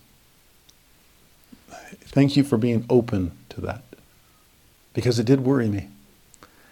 Speaking of heaviness, verse 4, for out of much affliction and anguish of heart I wrote unto you, with many tears. Picture a tear-stained epistle from Paul, worrying and weeping over the people to whom he's crying repentance. That was my affliction. That was my anguish. I wasn't sure how you would take it. I tried to be as careful as I could. Did I come off too heavy? I'm sorry if that's the case. I didn't mean to hurt feelings. I meant to prick hearts, not crush them. I have confidence in you, but you needed to know where you were going wrong. So yes, I wrote out of affliction. I wrote out of anguish. I wrote with many tears, not that ye should be grieved, but that ye might know the love which I have more abundantly unto you. If we could correct others or discipline our children in a way that they know where we're coming from and that it hurts us to point out places where they need to change, that it's I'm the one shedding tears. I'm not trying to be mean and angry so that you start crying out of fear. No. I just want you to know how much I love you, how much I believe in you. Paul says, but if any have caused grief, he hath not grieved me, but in part, that I may not overcharge you all. That is, I'm not overstating things. I'm not trying to put it too harshly. But I want you to know that I'm not the one getting hurt here. You guys are hurting each other. When he says, if any have caused grief, he hath grieved me, but only in part. I mean, I'm not living there in Corinth. I was there for a while, then I had to leave. I'll come back, but then I got to go. You're the ones that are members of the Corinthian First Ward. And so when I call you out for your divisions and the allowance of immorality among you, and you're not cleaning house, and you're not breaking down walls of separation, it doesn't affect me as much as it affects you. It doesn't grieve me as much as it grieves you, or at least as much as it ought to grieve you. You're the one that has to live in it, deal with it on a day-to-day basis. I was grieved in part. May you please be grieved in whole, enough that you'll actually change. Now, verse 6 through 8, sufficient to such a man is this punishment which was inflicted of many. Now, wait, what's he talking about here? Remember back in chapter, I think, 5 of 1 Corinthians is when he says, I told you already, you can't company with fornicators. You gotta sever those kinds of communions. He's not in the communion with Christ. He's committing major sins. Remember how strong-worded that part of the letter was, where it's like, I'm hearing about things, acts of fornication that not even, it would make a Gentile blush. And you covenant members of the body of Christ, this is a cancer that's going to need to be cut out. There has to be church discipline. You have to protect the innocent so that they know how serious sin can be. And so I'm going to pass judgment from a distance, and it's guilty as charged, and the man must be excommunicated. For your sake, as well as his. Maybe it'll jolt him into a realization that this is serious stuff he's playing with. Remember that whole conversation we had? Well, time has passed. It sounds like they passed the verdict that Paul had suggested, and that they'd excommunicated the man. But in this balance between justice and mercy, in this contrary that must be proven, at what point does justice become too just to the part of harshness? At what point does justice need to be balanced with mercy because justice has already performed its saving role and mercy can now come in? Well, it's time. It's past time is what Paul is saying here. Powerful language. Sufficient to such a man is this punishment. It's gone on long enough. We can let him back in now. Okay? Let him come back into communion, into the community. Let him partake of the sacrament. Let him be rebaptized if need be. Whatever it is, let him off for good behavior. Okay? It's sufficient. The way Paul says it next. So that contrariwise, we ought rather to forgive him and comfort him, lest perhaps such a one should be swallowed up with overmuch sorrow. Wherefore I beseech you that ye would confirm your love toward him. This goes back to what that verse in section 121 we already talked about. Show afterwards the greater outpouring of love. The last thing we want this man to feel is that he's our enemy, because he isn't. Sin was his enemy, and he succumbed to it, but he repented. As a result, all the disciplinary councils that I've been a part of, it's usually half and half. Half were hard and half were absolutely beautiful. Because typically, a period of church discipline has a disciplinary council, or a membership council as they're now called, on both ends of it. And there is a council on the front end to hear the confession, to try to understand what the person has gone through, and determine through the Spirit of God what's the best way to help them change. Is it excommunication? Is it disfellowshipment? Is it formal probation or informal probation or no consequence at all? How big is the injury, and therefore how big the Band-Aid? Or do we need a tourniquet? Or is it amputation? We're trying to save the soul of the sinner and save the soul of everyone that they've influenced. So how do we do this? But then there's a second disciplinary council after a period of repentance has taken place. And those are the beautiful ones. That's where you can just, the atonement of Christ becomes almost tangible, where you can see in the countenance of this person the image of God. You can sense what changes they have experienced. And you're ready to partake of the sacrament again. You're ready to be baptized. You're ready to come back into full fellowship. Those are beautiful. And Paul, again, is passing judgment from a distance, suggesting to the saints there in Corinth, has it been long enough? Can we help this prodigal come home? Has he hit rock bottom and eaten enough pig slop to come to himself? Then let him come home with rejoicing. Run out to meet him. Bring the fatted calf and the robe and the ring. He that was lost is found. He that was dead is alive. So rejoice with him. The way Paul puts it here should be a reminder to every parent who wonders how long their child should be grounded, every priesthood leader that is wondering about the length of a repentance process. Whatever it might be, think about how quickly can I say that something is sufficient? And can I forgive him and comfort him? Because Paul's concern here, as the way he describes it, I don't want him to be swallowed up with overmuch sorrow. We're getting closer and closer to chapter 7, where we'll end this week, where we're going to talk about sorrow at length.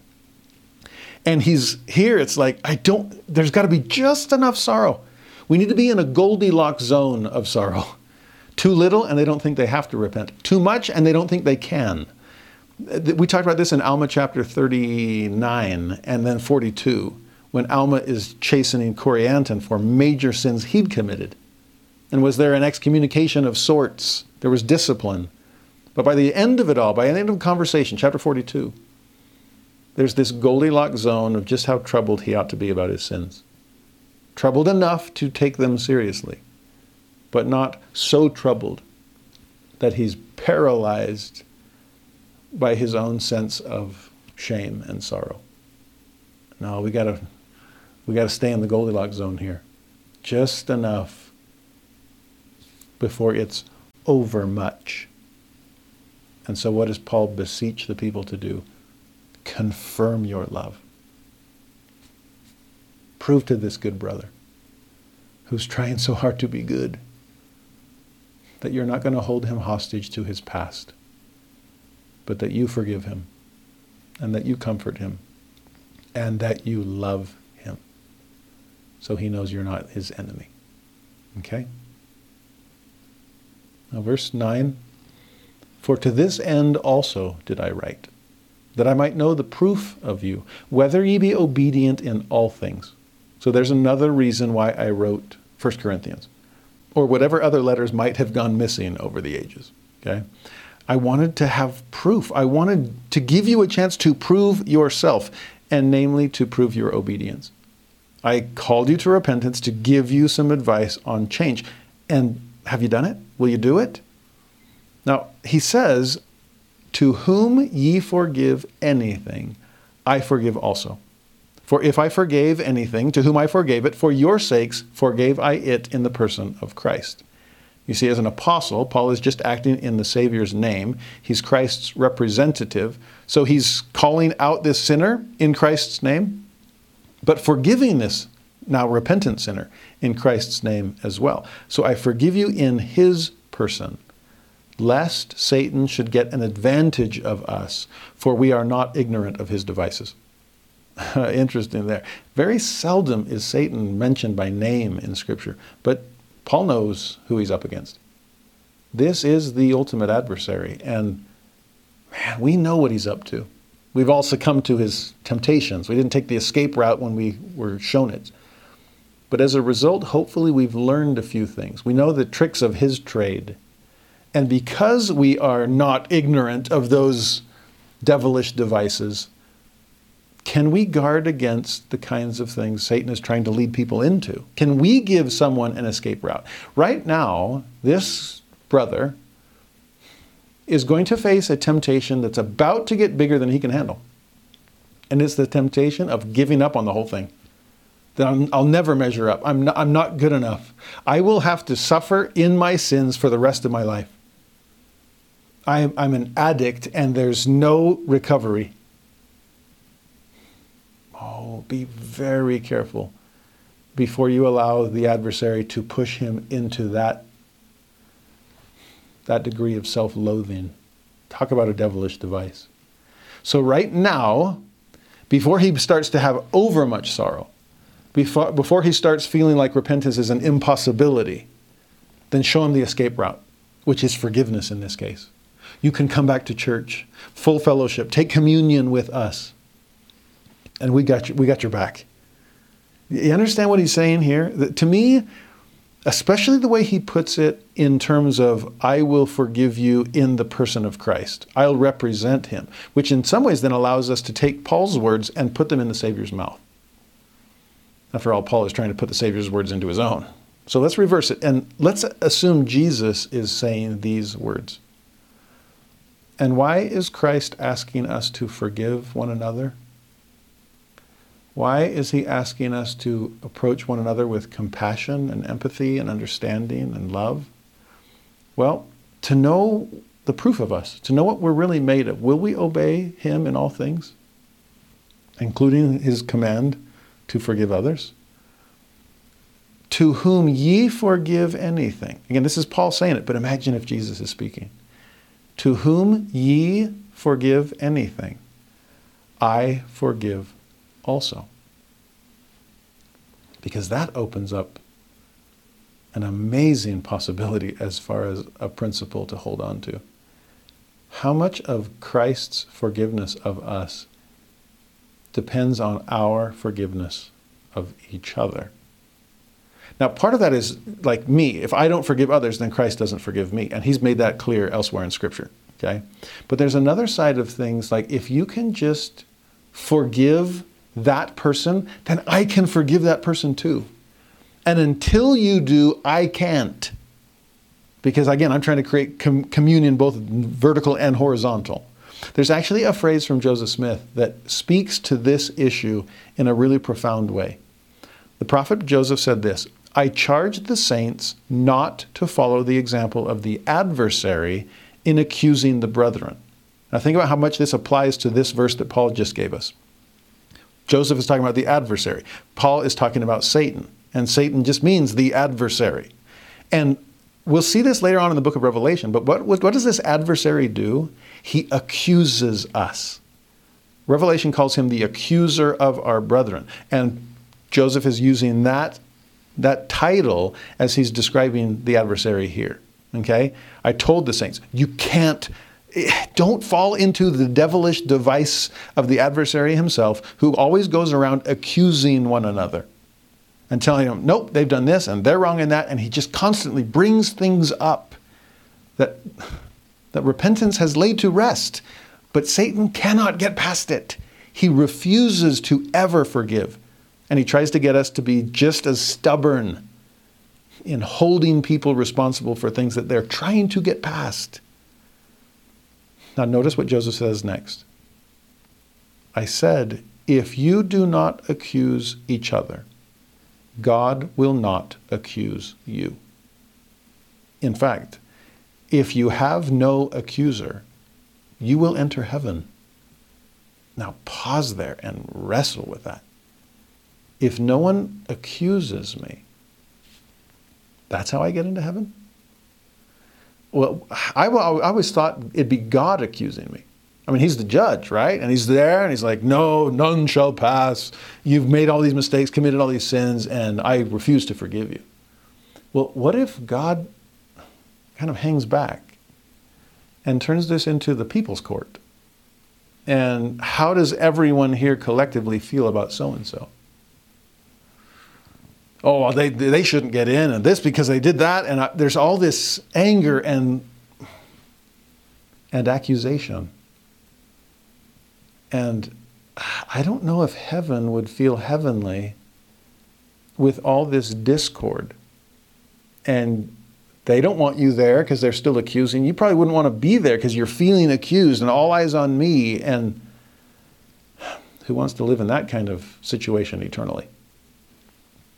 Whereas if I can repent of my sins, if I can seek forgiveness from one another, if I can seek forgiveness from God, but also from my fellow brothers and sisters who have been told by God, forgive them just as I would, okay? We're all in the business of forgiveness, okay? I am of a forgiving disposition, Joseph Smith said about God. Well, we better be of that same kind of disposition. My default setting is I forgive people. But if I do that, and again, as they know that they can be forgiven and they repent of their sins, I'm not here to accuse you anymore. Justice has served its purpose. Your sorrow led you to repent, and I don't want to push you over to the level of overmuch sorrow. And so no, I have nothing to accuse you of. And if the people's court passes that kind of judgment, innocent, no accusations, then can you picture the Father of Mercies smiling and saying, I'll vouch for that verdict. That's exactly right.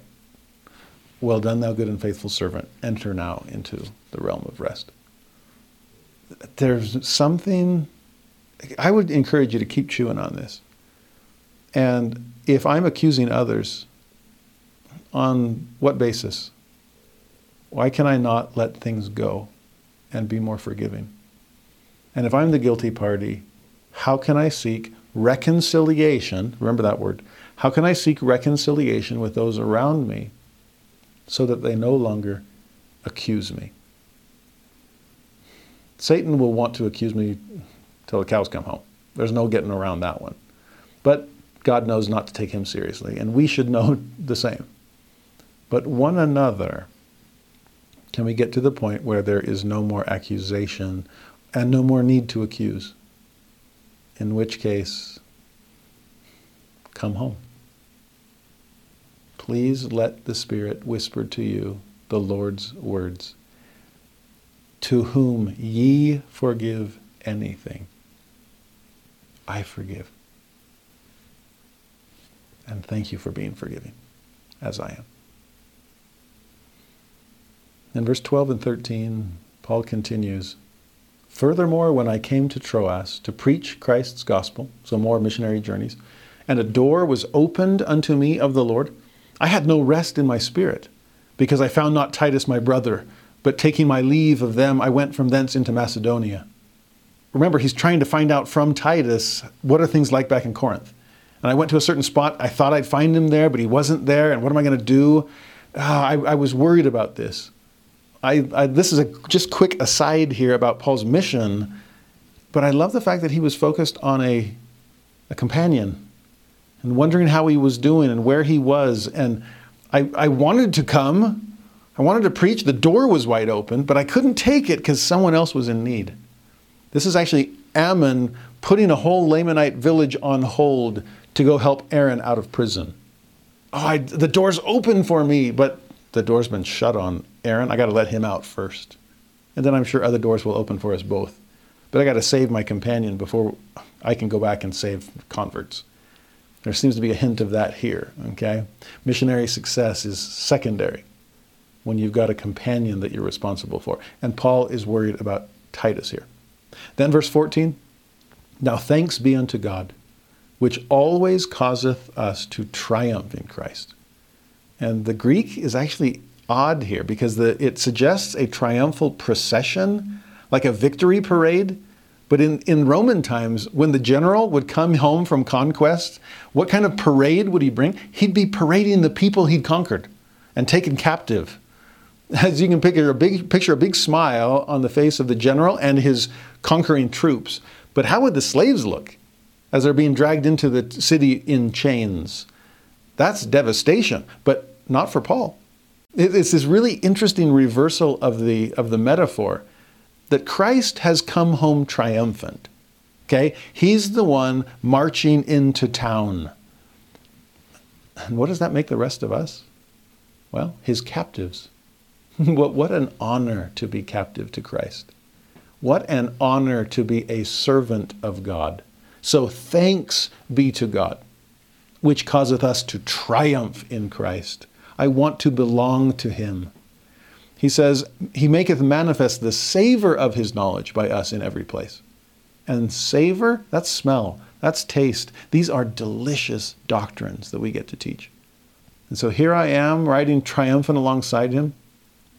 I'm his, and other converts that I bring, we are all captive to Christ in the most glorious liberty that the gospel provides. We collectively belong to him. And what a beautiful, sweet-smelling doctrine that knowledge provides. This is the fruit of the tree of life, and man, you got to taste it. For we are unto God a sweet savor of Christ. Well, in them that are saved. In them that perish, well, let's think this through. To the one we are the savor of death unto death, to the other the savor of life unto life. And who is sufficient for these things? Interesting question to ponder. What do we smell like spiritually? I mean, to those who perish, he said, we smell like death. Like, whew, you smell like death warmed over. What have you been doing? But is that because we smell bad or that they smell poorly? You understand the difference? Do I have the stench of sin on me, or have I been cleansed through the atonement of Christ? Have those sins been washed free? So the stink is actually in their nostrils, not in mine. This might go back to what he was saying earlier about forgive him. It's past. It's okay. I cleaned him up. He doesn't stink. And so if you think he does, if you keep accusing him of stinking and push him over the edge into self-loathing and overmuch sorrow, the stink was in your nostrils. You're the type who perish because you want everyone to perish all around you. No, to those who perish, this is the savor of death unto death. But to those who are saved and who want to save others, those who have been forgiven and want others to taste the sweetness of forgiveness themselves, oh, that's the savor of life unto life. That's perfume. That's good cologne. It's good, amazing deodorant. There's neither stench on the person nor stench in my nostrils because I would not accuse them of anything. You understand? I do love the sensory experience Paul is trying to evoke in us. I used to joke, whenever we go camping or you're on trek or whatever, and you come home smelling like campfire, campfire is a strong smell. But generally it's a positive one. It's a good one. And what amazes me in the pioneer days or days before deodorant, it's like, good thing they had to cook everything over a fire. This is like two wrongs making a right. Because there's some nasty body odor. These people stink. But then you got to go cook over a fire, and it's like the one thing that's strong enough to overpower the stench. And it actually smells pretty good. So yeah, I'll smell like smoke instead of smelling like sweat. I'd rather smell like the smoke of the sacrifice. Think about the altars in the tabernacle and the temple. There's an altar of sacrifice where people are making their burnt offerings. And that's going to smell like a barbecue, which in my mind, one of the greatest smells ever. Keep wondering, when are they going to make barbecue scent candles? I mean, yeah, we can smell lemons and oranges and pine and everything else, but how about some good old beef brisket, huh? There's a scent. And then get closer and closer to God. And what do you pass right before you cross the veil? The altar of incense. With all of this glorious perfume, this aroma that fills the tabernacle, fills the house of God, that you smell as you enter God's presence. Smells bring memories in ways that not even sight does. You ever just pass by some smell and it's like, ooh, I remember exactly where I was the first time I smelled that. Or it just brings all these memories come rushing back. There's something about the sweet savor, the smell, the taste, the fruit of the tree of life, the incense rising to heaven. It's a sensory experience. Think about the sacrament as a sensory experience. And how do I smell to others? And how am I smelling those around me? Is it life to life, or is it death to death? It says something about both of us. I need to be more forgiving. Okay, clean out my own nostrils. I remember that as a kid. This is weird. You're going to think I'm strange, but you already do. And I remember that you children of the 80s probably remember this too. There was this breath spray called Banaka, and it was in this little spray. It was a little tube, looked almost like a really thin lipstick tube. But you take out the lid and you'd spray it in your mouth a couple of times, and it was supposed to give you fresh breath. And if you're going on a date, you better have some Banaka on you. Remember those days? Well, I remember once as a weird teenager wondering what it would be like, not in my mouth, but in my nose. And I squirted the Banaka in my nostrils, and woo, that stung. But everything smelled minty after that. And I thought, ooh, I didn't keep repeating it because it stunk so much. But I realized maybe that's the real solution to bad breath, is because I can't control the other person. If I can't squirt Banaka into their mouth, I can just squirt it into my nose. and I've solved the problem. Well, what's the savor in my own nostrils? And am I sufficiently forgiving to the point that everybody smells good to me? You understand? Now, verse 17, final verse of this chapter. For we are not as many which corrupt the word of God, but as of sincerity, but as of God, in the sight of God speak we in Christ. So I don't know who else has been coming around town. I don't know what false missionaries or false prophets you've had to confront. I don't know what worldly philosophies have trickled down from Athens. But that's not us. We're not corrupting God's word. We're not peddlers for profit. We're not religious hucksters and spiritual salesmen. We're giving you the truth. We are sincere. We are speaking for God because we take His truth seriously. And we hope you do too. In fact, if you turn the page and look at chapter 3, let's take the truth seriously. Let's see where it's coming from and how the Lord is raising the bar on His expectations for all of us. I love, there's some principles in chapter 3 of 2 Corinthians that I often come back to, especially when I study the Old Testament. I mentioned one of these verses last year in our study of the Old Testament. We'll see it in just a moment. But particularly for those Jewish Christians in the room, they're going to perk up with this chapter. 2 Corinthians 3, verse 1, do we begin again to commend ourselves? I mean, the way he ended chapter 17, I'm not trying to pat myself on the back. I'm not corrupt like others. I'm sincere, but I'm also sincerely humble. I'm just grateful for the chance to preach God's grace and spread His peace. So I'm not trying to commend myself.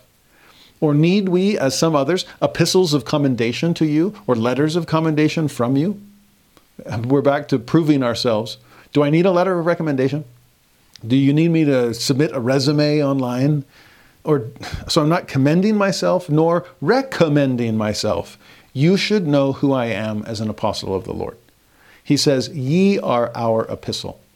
And he said that in 1 Corinthians 2. The proof of my apostolic call, the proof that I was sent by the Lord, is that you've come unto the Lord through my words. Okay? So ye are our epistle. And it's written in our hearts, known and read of all men. Everybody sees you as the evidence that we are sent by God. It's like when students turn out really good, and that's the best credential a teacher could ever have. Okay? It's like, wow, I helped mentor that person. Look how amazing they are, how amazing they turned out. And with that in mind, Paul says, for as much as ye are manifestly declared to be the epistle of Christ ministered by us, written not with ink, but with the Spirit of the living God, not in tables of stone, but in fleshy tables of the heart. Now, obviously, Paul is drawing a parallel to Mount Sinai. That these tables of stone, there's the 10 Commandments that God wrote on it with His own finger. But what He's really trying to write on are the fleshy tables of the heart. He's trying to change you. And the question is, are you willing to be changed? Is your heart as hard as the stone of Sinai? Well, God can even write on that. But He might end up having to break that heart and grind it down to powder, ashes to ashes, dust to dust, and then pour in some living water to reconstitute the clay. Because it's soft clay that God wants to work on. You ever tried to make something out of Play-Doh that's been left in the tub that's been left open? It's rock hard? Yeah, good luck with that. Our hearts need to be fleshy, as in soft. Because if they are sufficiently soft, then yes, God can write within them. And that's what He's trying to write upon. It's not ink He's using, it's Spirit. Have you ever tried to write on something where it just won't hold the ink? It's like you're writing on, hard plastic or something, and it can't grip the pen, the ballpoint pen, and no ink is coming through. Am I inscribable to God? Is He able to write upon me? Is my heart sufficiently soft? Verse 4 through 6, and such trust have we through Christ to Godward. Or in other words, toward God we have trust because it comes through Christ. I mean, what's going to soften my heart? Christ will. What's going to make it possible for God to change me? Christ will. That's our trust. Not that we are sufficient of ourselves to think anything as of ourselves, but our sufficiency is of God, which is such a humble statement on Paul's part. Yes, I lack self-sufficiency. I am horribly inadequate compared to the calling I've been given. But God can handle it. Whom the Lord calls, the Lord qualifies, and He's qualifying me. My sufficiency is of God. Or as we see elsewhere in Scripture, His grace is sufficient for us. So Paul says, who also hath made us able ministers of the New Testament, not of the letter, but of the Spirit. For the letter killeth, but the Spirit giveth life. You see, Paul is trying to inscribe in us. He's trying to allow God to write upon our fleshy tables. He is an able minister. Not able of himself, but able through Christ. Sufficiency is in Him. But an able minister of the New Testament. It's that Old Testament that says you've blown it and there's no coming back. It's that Old Testament that you thought you had to swing across the chasm between you and God on a chain that had to hold.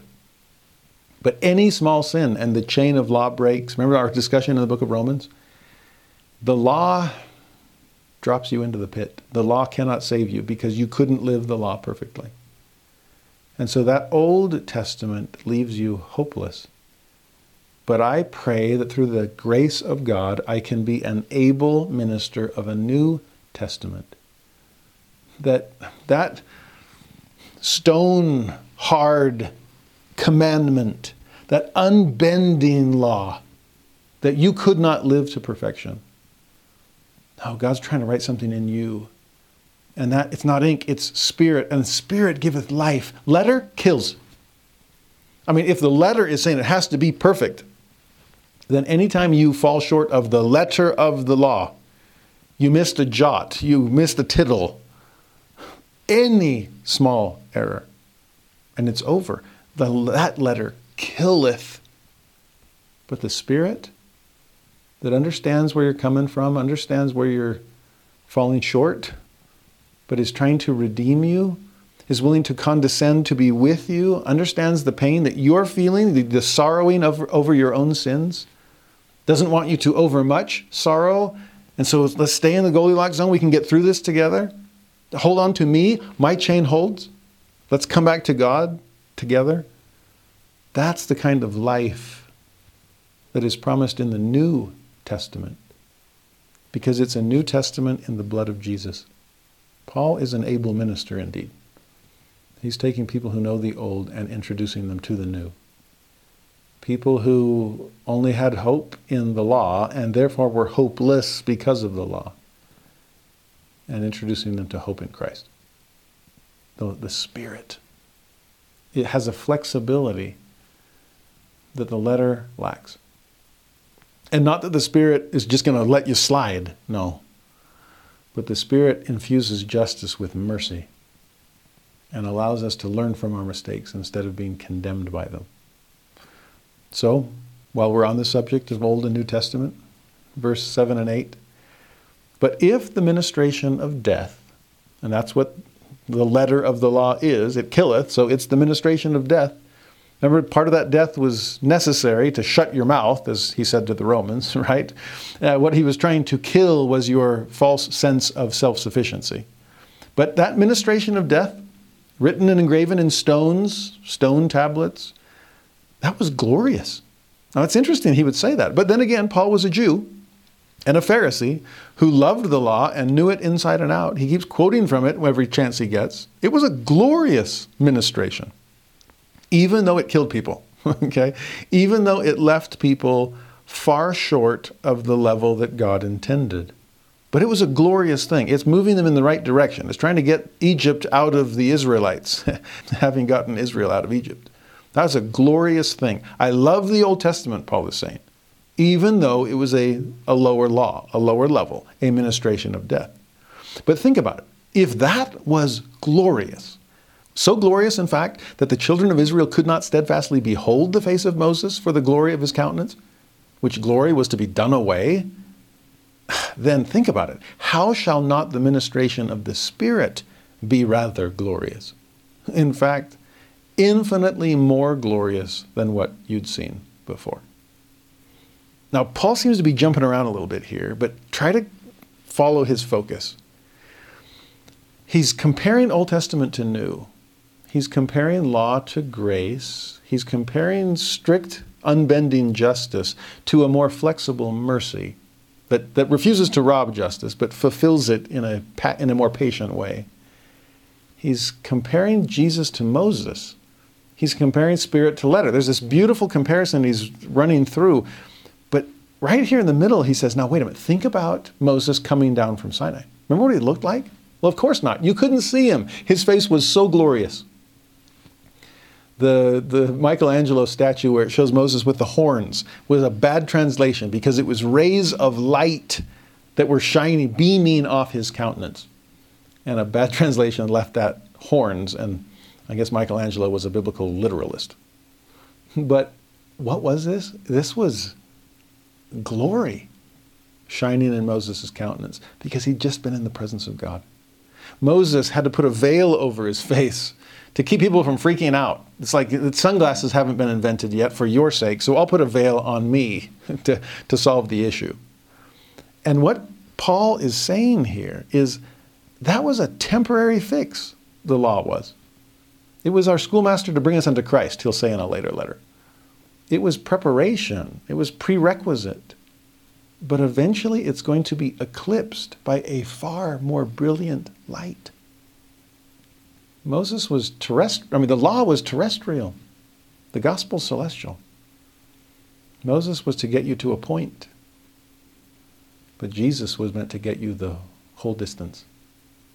So think about how glorious. What I love what Paul is doing, he's paying homage to the Old Testament and the law of Moses that he was raised with. It's a glorious thing. But compare Moses coming down from Sinai to Jesus on the top of the Mount of Transfiguration. And Moses can't hold a candle. No candle needed. Jesus is the light of the world. And so if you thought the old law was glorious, you ain't seen nothing yet. The new gospel, a gospel of mercy, if you repent, a gospel of forgiveness so that other people can repent, a gospel whereby we stop accusing one another and God stops accusing us. Accusation, when it's ongoing and relentless, is a devilish device. Paul already said it. But that's the law for you. The law can't get over it. The law has no wiggle room. There's no flexibility. That's why it kills. Even though it gloriously was attempting to help you lift yourself to a higher level. But the Spirit, the fleshy tables, the forgiveness that comes through the mercy and grace of the Father of Mercies himself, that is glorious. That's the New Testament. And I pray I am an able minister of it. Is this making sense to you? Paul hopes so. So do I. He then says in verse 9 through 11, similar image, for if the ministration of condemnation, there's law of Moses, if it be glory, and again, think how glorious Moses' face was. If it's that good, if it gets you from a telestial up to a terrestrial level, we've traded out stars for moonlight in all its beauty. If that's glorious, then much more doth the ministration of righteousness exceed in glory. For even that which was made glorious had no glory in this respect, by reason of the glory that excelleth. For if that which is done away was glorious, much more that which remaineth is glorious.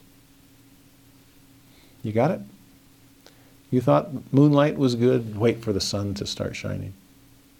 You thought terrestrial kingdom was a kingdom of glory. Oh, it is. But it can't hold a candle to celestial glory. So think of the New Testament being greater than the Old Testament. Think about Christ being greater than Moses. Think about grace being superior to law. Think about Spirit eclipsing letter. No matter how good all of those first drafts were. you ain't seen nothing yet. So what are we going to see? Verse 12 and 13. Seeing then that we have such hope.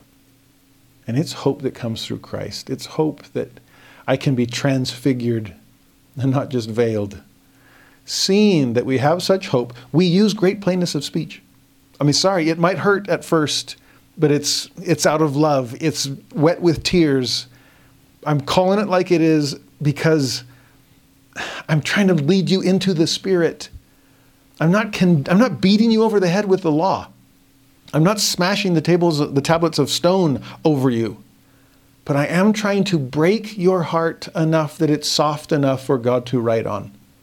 I'm trying to make it fleshy so that the Spirit can give you life, so that you'll repent knowing that God will forgive you. That's the hope that we preach, and it's the great plainness that we use when we preach it.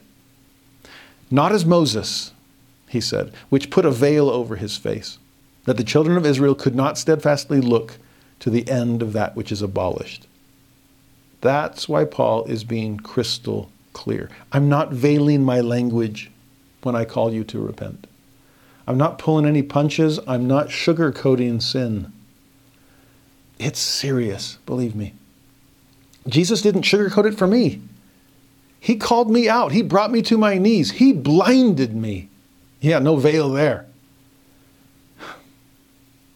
But in blinding me, he opened my eyes. In breaking my heart, he softened it. In bringing me to my knees, he lifted me up into his presence. And so I cannot veil my language. It is hard for thee to kick against the pricks. That's what Jesus told me. It's what I'm trying to tell you. So please, quit kicking. The prick isn't going anywhere. God is still trying to nudge us, prod us forward along the covenant path. Will we be hard-hearted? Or will we be soft? But I will not veil my language. And speaking of veils, one more mention, verse 14 through 16. But their minds were blinded, those Old Testament Israelites, and not just them, even their descendants. Their minds were blinded, for until this day remaineth the same veil untaken away in the reading of the Old Testament, which veil is done away in Christ. But even unto this day, when Moses is read, the veil is upon their heart. Nevertheless, when it shall turn to the Lord, the veil shall be taken away. And that's what Paul is hoping for. It's what he's working toward. At the crucifixion, that veil was already rent in twain from top to bottom. There's no separation. We can come into the presence of God. That's the atonement, the at-one-ment. But sadly, there are still so many people holding to the old law and beating themselves up with it. Or you holding other people to the old law, which was so inflexible and unforgiving. No, can we read the Old Testament through the lens of the New? Paul was so good at that. Think about how many times he weaves together Isaiah and Hosea and Psalms and all these other Old Testament passages to teach New Testament principles. He saw Jesus in all those messianic prophecies, and he's trying to prove the point anytime someone will listen. The problem is people are still reading it with that veil. I mean, we've seen the veil protected people from the glory of Moses. But does the veil sometimes obscure our vision when it's things that we need to see in crystal clarity? You see, too often, Israelite past, Judaism present, they're reading the Old Testament and missing its point. They think it speaks of a Messiah that has not yet come, but Paul knows that Jesus has come.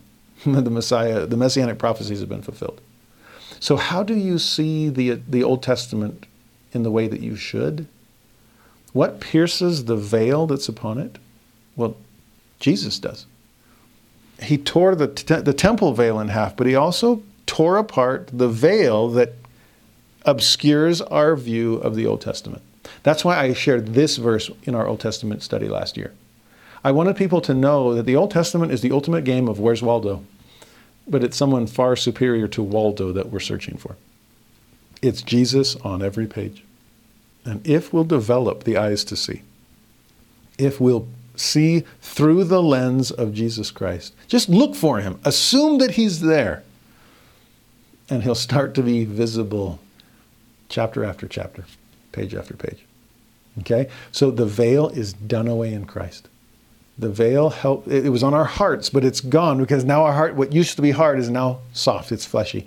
God is writing on it. He's changing me with flexible spirit instead of concrete stone. And that spirit is giving life. It's breathing life into the law and giving me hope that I can learn from the times that I've broken it instead of it breaking me over itself. Finally then, verse 17 and 18. Now the Lord is that Spirit. He's the lens. He parts the veil. He writes on fleshy tables. He is the source and goal of everything. The Lord is that Spirit. And where the Spirit of the Lord is, there is liberty. There's freedom from the bondage of the law. You can come out from Egypt. You can head to the promised land. The Passover lamb has been slain. The Spirit is present. It's inviting you to come forward. You are free to move forward. There is liberty. But we all, with open face, beholding as in a glass the glory of the Lord. That sounds a lot like what he said back in 1 Corinthians 13, right? We're looking in a glass darkly. We're staring in the mirror, but we're not sure what we see. Well, here we see it. With open face, we're beholding in a glass. We pulled out the Windex, and the mirror is crystal clear. And what do we see? We see the glory of the Lord. And through it, we are changed into the same image from glory to glory, even as by the Spirit of the Lord. Oh, how's that for cleaning up? How's that for looking in the mirror and actually liking what you see? Not the dingy reflection of the natural man or woman, but the image of the glory of God written in your countenance. Of course it's going to come out of your countenance. It's already been written in the fleshy tables of the heart. And it just starts to change you. You progress from glory to glory. Sounds a lot like grace to grace that we've seen before. And if we'll simply accept the glory and accept the grace and act on it, live into it, be changed by it, then God will give us more grace and more glory as we ascend the staircase home.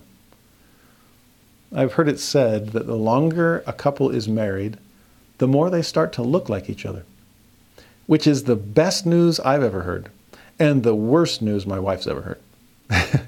I only have room for improvement, but I feel like I'm dragging her down. But that kind of similarity, because of the covenant relationship we're in, well, imagine being sealed to the Savior and having his image engraven upon your countenance. Imagine progressing from glory to glory until you are changed into his image. Oh, there's a veil needed. And yet a veil parted as the Lord allows us to see him and see ourselves for who we really are. That's what Paul has been hoping for, working toward, writing about this whole time. And with faith in his readers, with faith in the people, the saints of Corinth, he believes he will then see them for who they will really be. That he will wipe the smudges off the mirror. And to be able to see these fellow saints, having repented of their sins, having trusted in the New Testament, having seen Jesus on every page, they'll see themselves and know that they are like him. So far, 2 Corinthians has been amazing. But with 3 chapters behind us, are we ready to move forward into the 4 that lie ahead? Now, the second half of this first part of 2 Corinthians, we're going to build on some of the principles that we studied in the first 3 chapters. We're still going to deal with affliction and tribulation, but also have the faith to get past it.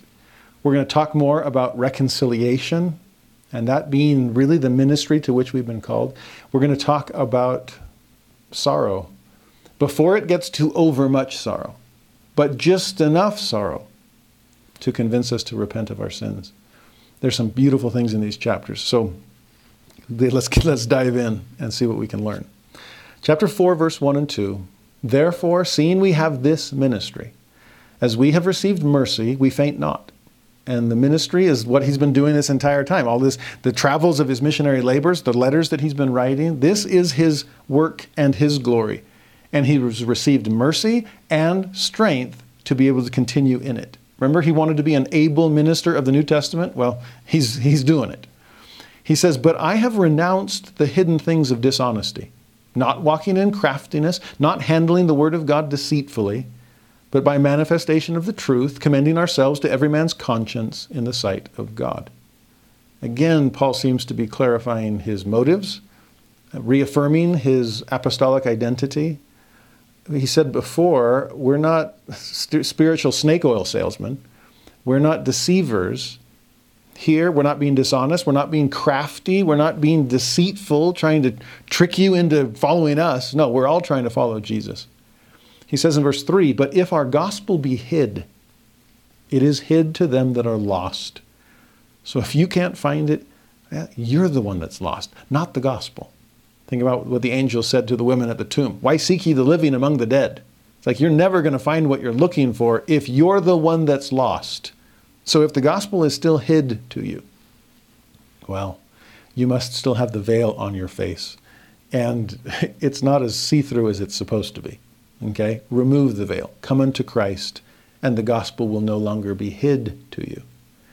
But speaking of being lost, or being unable to see through this veil, Paul goes on, in whom the God of this world hath blinded the minds of them which believe not, lest the light of the glorious gospel of Christ, who is the image of God, should shine unto them. For we preach not ourselves, but Christ Jesus the Lord, and ourselves your servants for Jesus' sake. We already saw Paul mention Satan and give him that name. Here he gives him another title, the God of this world. He's hardly ever called that, but here Paul will brand him as a worldly God, lowercase g. Someone who tries to run things his own way. And what's his way? Well, it's the way of darkness. It's the way of blindness. And he tries to blind the mind and harden the heart and close the eyes and plug the ears so that you won't see the glorious light of the gospel. Where the Lord is, there is liberty. And Satan can't stand that. He wants to keep you in bondage. So no wonder he wants to blind you. No wonder he wants to keep you lost, because he does not want the gospel to be found.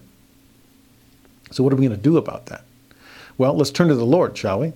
Verse 6 and 7, for God, who commanded the light to shine out of darkness, hath shined in our hearts, to give the light of the knowledge of the glory of God in the face of Jesus Christ.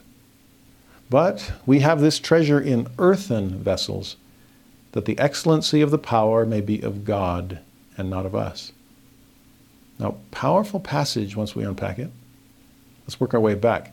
We have this treasure in earthen vessels. That's us. Made of the dust of the earth. Ashes to ashes, dust to dust, a tabernacle of clay. We're just an earthen vessel. We are a clay pot, but in it God pours out his glory. He fills it with the Spirit. This is like that cleansing of the leper ritual we saw in Leviticus, where he takes the bird, fly free, but takes the bird and puts it into a clay pot. That's freedom placed in an earthen vessel. That's us dwelling in a mortal tabernacle, dealing with the struggles of mortal life. But if you're willing to get past our outer earthiness, here I am, just a mere mortal man, an apostle that some people don't want to follow. I'd rather follow somebody else. So be it. I am. I'm just a clay pot. That's it. But God has put treasure within me. And what is that treasure? It's light that shines out of darkness. It's Spirit that that somehow can overcome my own fallen flesh. That God is raising me to be more than I otherwise would be. My sufficiency is in Him. And as a result of that, notice what happens. The light begins to shine in my heart. And that light, it gives the light of knowledge, but it's knowledge of glory, and it's in the face of Jesus Christ. There seems to be this beautiful crescendo in verse 6. So start with light and then turn it into knowledge. Think about the light bulb that comes on above our heads when the knowledge finally appears. Okay? I've got light. I've now got knowledge. That knowledge then grows into glory. As the Doctrine and Covenants says, the glory of God is intelligence, or in other words, light and truth. So we've got that light. It's caused the truth to shine. That brings in the glory of God. And where will I see that glory made manifest most clearly? In the face of Jesus. A face that He wants to engrave upon my own countenance. He wants me to look more like Him and act more like Him. He wants me to develop the mind of Christ, the heart of Christ, the face of Jesus. Can you imagine looking like Him to people who have eyes to see? I know I'm not much to look at. I'm just an earthen vessel. But God has hidden treasure inside. And if you'll just see past my rough exterior, here's Paul doing the very best he can, an able minister of the New Testament. Will we have eyes to see who he's representing? Light shining out of darkness. In verse 8, speaking more of the earthen vessel, it's got cracks in it even, because of all the pressure it's been under. He says, we are troubled on every side, yet not distressed. We are perplexed, but not in despair. Persecuted, yes, but not forsaken. Cast down, but not destroyed. Do you get a sense of Paul's confidence in Christ, his utmost faith, comparing the outward problems with his own inner strength? This is attitude despite adversity. Take the first half of every phrase. Troubled, perplexed, persecuted, cast down. Yes, that describes everything we're dealing with. But that's just the outside. What's going on the inside? No problem. Not distressed. Not in despair. Not forsaken. Not destroyed. God is with me. I trust His victory over death, over sin, over trial, over sorrow, over everything that we have to go through in life. No wonder Paul says next, He is always bearing about in the body the dying of the Lord Jesus, that the life also of Jesus might be made manifest in our body. For we which live are always delivered unto death for Jesus' sake, that the life also of Jesus might be made manifest in our mortal flesh. So then death worketh in us, fine, I'll admit it, but life in you. And that's what we've been trying to bring about, your own eternal life. I will embrace death, just as Jesus did, if it means that you will live. Paul saw these things so crystal clear. That's why I die daily, and yet I am not moved. That's why I'll continue to minister, no matter what opposition I encounter. And so for Paul to, does this help give us hope, just like chapter 1 of 2 Corinthians did? We're back to that topic about affliction and tribulation and trouble and trial. But it doesn't faze Paul, not at all. I am willing to bear in my body the dying of the Lord Jesus. The human body is a ticking time bomb. And every moment we're getting one step closer to the grave. Sorry if that's morbid. But really, if death is written in my members, at least I'm a member of the body of Christ. The same Christ who overcame death. If my body, if this earthen vessel shows death, it also promises life. Life through Christ. And it's your life that we're focused on as much as our own. In verse 13 through 15, he says, we having the same spirit of faith, and I hope you felt that faith in the prior verse, according as it is written, and here he's going to quote the 116th Psalm, I believed, and therefore have I spoken. With that in mind, Paul says, we also believe and therefore speak. Think about that. The only reason my mouth is open is because my heart has been open to the Word of God. And I'm going to witness, that's the speak part of witness, because I have witnessed, there's the seen part of witness. What I have seen, what I have believed, I'm now going to bear witness of. And so all of these teachings are an outgrowth of my testimony, knowing that he which raised up the Lord Jesus shall raise up us also by Jesus, and shall present us with you. For all things are for your sakes, that the abundant grace might through the thanksgiving of many redound to the glory of God. Can you sense the purity of Paul's motives? You are our joy, he already said. We want you to live, even if we have to die, and die daily. We want to be able ministers so that Christ can minister unto you in personal ways. Even if we have to break your heart, it's just to soften it enough for God to write on it. So may it all redound to the glory of God. That's the first great commandment. And may all of this be done for your sakes. That's the second great commandment. Paul is nailing them both. Then verse 16 through 18. Because of this faith, because of this attitude, for which cause we faint not. But though our outward man perish, yet the inward man is renewed day by day. For our light affliction, which is but for a moment, worketh for us a far more exceeding and eternal weight of glory. While we look not at the things which are seen, but at the things which are not seen. For the things which are seen are temporal, but the things which are not seen are eternal. And Paul had the eternal perspective. I'll take the inward over the outward. I'm not worried about death. I'll trust in life. Christ, who has conquered all things, I am more than conqueror through him. And so don't faint. Don't let outward things worry you, because the outward man can perish. And like Esther said, if I perish, I perish. No big deal. The inward man or woman will go on, being renewed day by day. The language that Paul uses here, by the way, to describe mortal affliction, which is what he started this letter talking about, it's language repeated in the Doctrine and Covenants when it talks about celestial glory, the highest degree, kingdoms and thrones and principalities and powers and dominions and all heights and depths, everything promised us. It's this exceeding and eternal weight of glory. And that weight. Remember he said, I determined not to come with you with heaviness. Well, I didn't want to be heavy because there was going to be plenty of heavy things that we'd have to bear, but it was a weight of glory. Okay? Not a weight of shame, not the weight of the consequences of your sins. No, a weight of glory. And you better have broad shoulders.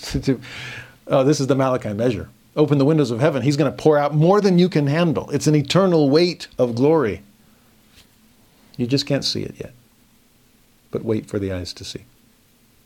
You can't receive it yet, but it'll come. It's eternal. It's not temporal. I remember as a young boy, it's when Mike Tyson was the most famous boxer in the world. And I remember hearing stories about fights that he would be in where he would knock out his opponent in the first few seconds of the first round. And the winner would make millions off the fight. But even the loser would make a ton of money. I remember asking my friends, like, would you do it? I wonder, could you sign up for one punch? And then you're knocked out and it's over? And yeah, it might be hospitalization and it might be a while to recover. But man, to make $1 million, I think I'd do it. Well, that was a teenage perspective on this. Here's a full-grown, mature apostle. What you're dealing with right now is light. It's light affliction compared to the weight of glory. Again, linguistically, rhetorically, literarily, Paul was so gifted. So affliction, oh, that's light. Glory, that's heavy. That's a weight that is eternal. In fact, there's eternal is the other half of moment. Your affliction is light. God's glory is weighty. Your affliction is but a moment. God's glory is eternal. So weigh, literally, those options and understand that it's all going to be worth it when all is said and done. It's okay what you're dealing with. Joseph Smith felt that when he was in Liberty Jail and expressed the same sentiment to the saints. He wrote, "Stand fast, ye saints of God. Hold on a little while longer, and the storm of life will be past, and you will be rewarded by that God whose servants you are, and who will duly appreciate all your toils and afflictions for Christ's sake and the gospel's." Oh, those were words that Joseph needed for himself as much as the saints, as they're being driven out of the state of Missouri and onto a swamp on the east side of the Mississippi. It's okay. It's but a moment.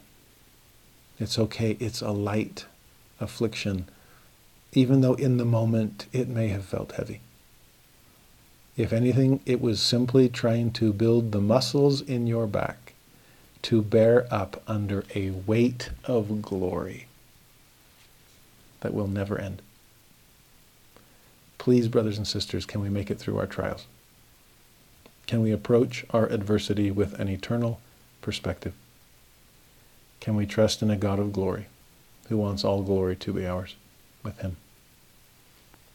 That with him, that oneness, is what Paul begins to teach then in chapter 5. It's a beautiful chapter about reconciliation. That's what the New Testament can do in ways that the Old Testament could not. That's what the at one was meant to accomplish.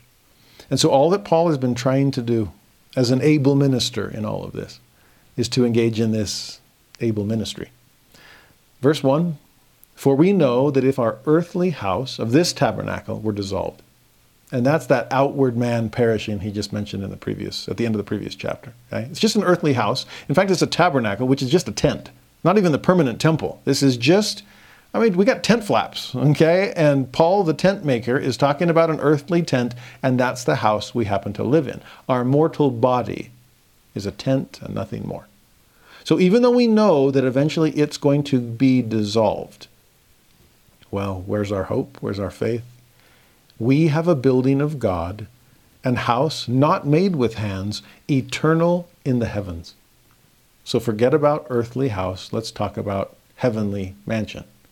Let's forget about a passing tent and talk about an eternal building, one that wasn't even made with hands. It's like the stone cut out of the mountain without hands. Well, there's a building going up in heaven with no earthly contractor leaving fingerprints and muddy footprints. This is a house made by God, and it's eternal. Now, again, he's talking about the body. And like we saw in 1 Corinthians, his defense of the resurrection in chapter 15, here's some more defense of the same. This body is a temple, he already said repeatedly in the first letter. Here he's downgrading it a little, but just on this side of the veil, it's a tabernacle. But someday it will be a building that God himself has constructed. Now that's his first analogy. He then pivots to a second analogy. For in this body, that is, we groan, earnestly desiring to be clothed upon with our house, which is from heaven. Now he's starting to mix the metaphor because he's shifting from the first to the second. The first was house, the second was clothing. So this transition sentence is a little odd. I'm clothed with a house? That's odd. Oh, well, okay, fine. Let's leave the house behind. Let's talk about our clothing. If so be that being clothed, we shall not be found naked. For we that are in this tabernacle do groan, being burdened, not for that we should be unclothed, but clothed upon, that mortality might be swallowed up of life. Now, why is Paul shifting to talk about the resurrection again? I thought that was the last letter. Well, it was, but it's still on the Corinthian mind. And especially if he just talked about affliction. And yeah, it's light from the eternal perspective, but not from the mortal one. From the mortal one, it's incredibly heavy. In fact, it's killing me. Maybe even literally. No wonder Paul brings it back to the resurrection to say, okay, so if you perish, you perish. That's only the outward man. The inward goes on living. And eventually the inward will be reclothed with an outward body of glory. There is a resurrection. So since Christ conquered death, we have nothing to fear in it. So whether it's take down the tent, if the tent flaps, or the tent gets blown away, let's call it that. Fine, no big deal. God is already building a house in heaven for you. A resurrected body, immortal and glorified. Well, let's take the clothing analogy. Right now, yeah, it's a good thing you're wearing clothes because you don't want to be naked. It's a good thing you have a body clothing your spirit because that's a step in the right direction. We came to earth to receive that mortal body, to be clothed in flesh. Now, remember last time I talked about the doubt that the Corinthian saints were dealing with as far as resurrection was concerned? Because nobody believed in it but Christians. And to the Greeks, it's like, no, get out of this trap. The body is glorious, but it is just a mere image, a faint shadow on the cave wall compared to the glorious reality of what goes beyond. Well, Paul pushes back and says, no. When we are disrobed at death, are we wanting to stay that way? I know life can be hard. I know that this mortal clothing can be a little too baggy or a little too tight. It might not be the latest style. We haven't had an upgrade in our wardrobe in a long time, and my body is bearing that reality. But the way Paul says it here is fascinating. Not that we would be unclothed. No, but clothed upon. To a Greek audience, this would be shocking. You don't want to be disrobed? You don't want to be free of your mortal tabernacle? Your mortal wardrobe? Oh, no. I want more of it. I want robes of eternal glory. I want a body that has been resurrected. And so clothed upon, not unclothed. He says in verse 5 through 7, now he that hath wrought us for the selfsame thing is God. In other words, God has the same goal in mind. He wants to resurrect us. He's the one that is building this house in heaven. He's the one that is sewing the robes of glory. And so this self-same God hath wrought these things in us, who also hath given unto us the earnest of the Spirit. It's the second time Paul has used that phrase. Remember what it means? The down payment, the earnest money, the installment plan to show you just how invested in your exaltation I really am. Oh, this is the earnest of the Spirit. It's a hint that you will be resurrected, that you will rise to eternal glory. Therefore, we are always confident. And can you picture Paul? Paul exudes confidence, so much faith, so much trust, no fear at all. He's always confident. And where did the confidence come from? Knowing that whilst we are at home in the body, we are absent from the Lord, for we walk by faith, not by sight. And that's only a temporary condition. I'm at home here. Mortal life is fine. I'm happy to live as long as the Lord allows me. I'll serve until the very end. But this home here does mean I'm absent from the Lord. And it means I'm walking by faith and not by sight. But you know what? Someday that's all going to change, and change gloriously. Verse 8, for we are confident, I say, and willing rather to be absent from the body and to be present with the Lord. How's that for a reversal from verse 7? Right now, I'm home here and absent from God. Someday, I'll be absent from here, absent from the body, but I'll be present with the Lord. Talk about an upgrade, okay? There's going to be presence and absence either way, and I'm okay with either option. Wherefore, he says, we labor that whether present or absent, again, either way, we may be accepted of him. For we must all appear before the judgment seat of Christ, that every one may receive the things done in his body, according to that he hath done, whether it be good or bad. So yes, someday our absence will be reversed.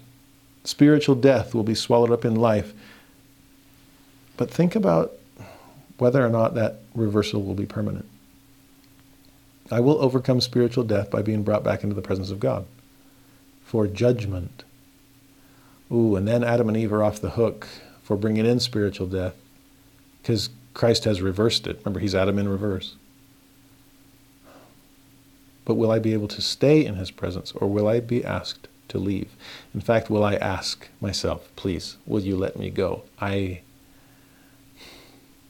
not worthy of staying. I haven't repented. My transgressions are mine. I'm stuck in my sin. Now that's a scary thought. And Paul recognizes it, but also recognizes its value. If the thought of that stark justice moves you to the direction of repentance so that mercy can kick in, then that fear factor was worth it. Okay? I'm not trying to trump up false charges on God's part. I'm not trying to paint him in scary colors. But justice is real as mercy is. So I'm trying to move you into the position of the Goldilocks zone of how sorrowful you feel about your sin. Okay? So if the thought of judgment seat of Christ wakes you up to that, the thought of death and judgment day forces you into a recognition of your sin and the time that is pressing upon you to repent, then it's all worth it. The way he says it in verse 11 through 13, knowing therefore the terror of the Lord, and whether that's fear as reverence and respect, or fear as being afraid to offend God, or fear of the consequences of your sins if you haven't repented of them, either way, knowing therefore the terror of the Lord, we persuade men. That's what motivates me. It's what gets me out of bed in the morning to go continue my missionary labors. We persuade men. But we are made manifest unto God. He's the one watching over us and directing this whole work. And I trust also they are made manifest in your consciences. You know this just as well as we do. For we commend not ourselves again unto you, but give you occasion to glory on our behalf, that ye may have hope somewhat to answer them which glory in appearance and not in heart. It's a tough passage. Some people, yes, might be boasting about outward appearances, but we are saying this from the heart. We're not glorying in appearance. This is heartfelt, deep down. We are striving to persuade you to repent of your sins. For whether we be beside ourselves, it is to God, or whether we be sober, it is for your cause. Interesting ending there. Oh, sure. People might accuse us of being crazy. They're beside themselves. Just like happened at the day of Pentecost. They're out preaching the gospel, speaking in tongues, and people just chalk it up to getting plastered in the morning. Oh, no. Not with Peter. Certainly not with Paul. We are sober. Let people say what they want to say. Let people chalk it all up to craziness on our part. Oh, no. We are sober and serious about salvation, which makes us sober and serious about sin. Ours, that's why we avoid it and repent. Yours, which is why we're crying repentance. We pray that you'll change. And, as he says in verse 14, it's the love of Christ that constraineth us. That's so powerful. This is being possessed of charity, as Mormon put it, right? This is the love of God, the pure love of Christ that never faileth. It constrains people to give more than they otherwise would. It constrains us to open our mouths and share the good news of the gospel of Jesus Christ. The love of Christ constraineth us, because we thus judge that if one died for all, then we're all dead. That's it. We were goners. Otherwise, why would Christ have to die for all of us? This role reversal. We were the ones in the grave. He took our spot in the grave so we could be free of it. That he died for all, that they which live should not henceforth live unto themselves, but unto him which died for them and rose again. Always bearing witness of the resurrection every chance he gets. Wherefore, henceforth know we no man after the flesh. Yea, though we have known Christ after the flesh, yet now henceforth know we him no more. Yes, some of us knew him in his mortal ministry. Paul, I just missed it. But there were others that were around, these old-timers that can still bear witness of what it was like to see Jesus in the flesh. But whether you knew him then or know him now, the point is really knowing him and knowing what he did for us and what we can do for him in return. There is a certain sense there of, since he died for us, can we not live for him? May we not live unto ourselves, is what he's saying there. Can we not be after the flesh? Can we be after the Spirit? Can we be truly Christ-like? Can we give him our all since he gave his all to us? That's the hope. And what will he do with us if we offer him that all? Verse 17 through 19. Therefore, if any man be in Christ, he is a new creature. Old things are passed away. Behold, all things are become new. And all things are of God, who hath reconciled us to himself by Jesus Christ, and hath given to us the ministry of reconciliation. And then he explains what it is.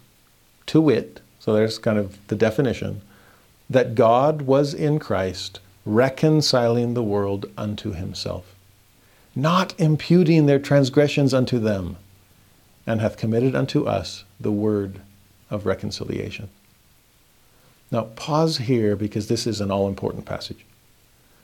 When he's speaking of, oh, did you know Christ in the flesh? Do you know him in the Spirit? Do you know what he's really like? The changes he's trying to make in us. Because if we can be in him, then we're made new. I mean, he wanted to be in us. That's compassion, right? That's empathy. But for us to be in him, with the mind of Christ and the countenance of Christ, and to be the heart of Jesus changed by him, we are made new. To the Romans, he said, we're not conformed to the world. We are transformed by Jesus. And here's the same concept, this new creature in Christ. And that's what he means by reconciliation. Here he talks about the ministry of reconciliation and the word of reconciliation. And the ministry is what he's been called to, and the word is what he's preaching. And it is a message of reconciliation, start to finish. Reconciliation, by the way, the Greek word used there is the same word that back in Romans chapter 5 was translated atonement. The word itself in English doesn't appear very often, but the reality behind it appears much more frequently. And here's another instance. He could have said, we were called to the ministry of the atonement. And I'm out preaching the word of the atonement because I'm trying to make people at one with God and with each other. Now let's say all of that all over again with a different term. Ministry of reconciliation. Word of reconciliation. I'm out trying to reconcile people to God and to one another. Reconciliation is another great word to split up just like atonement. To means again.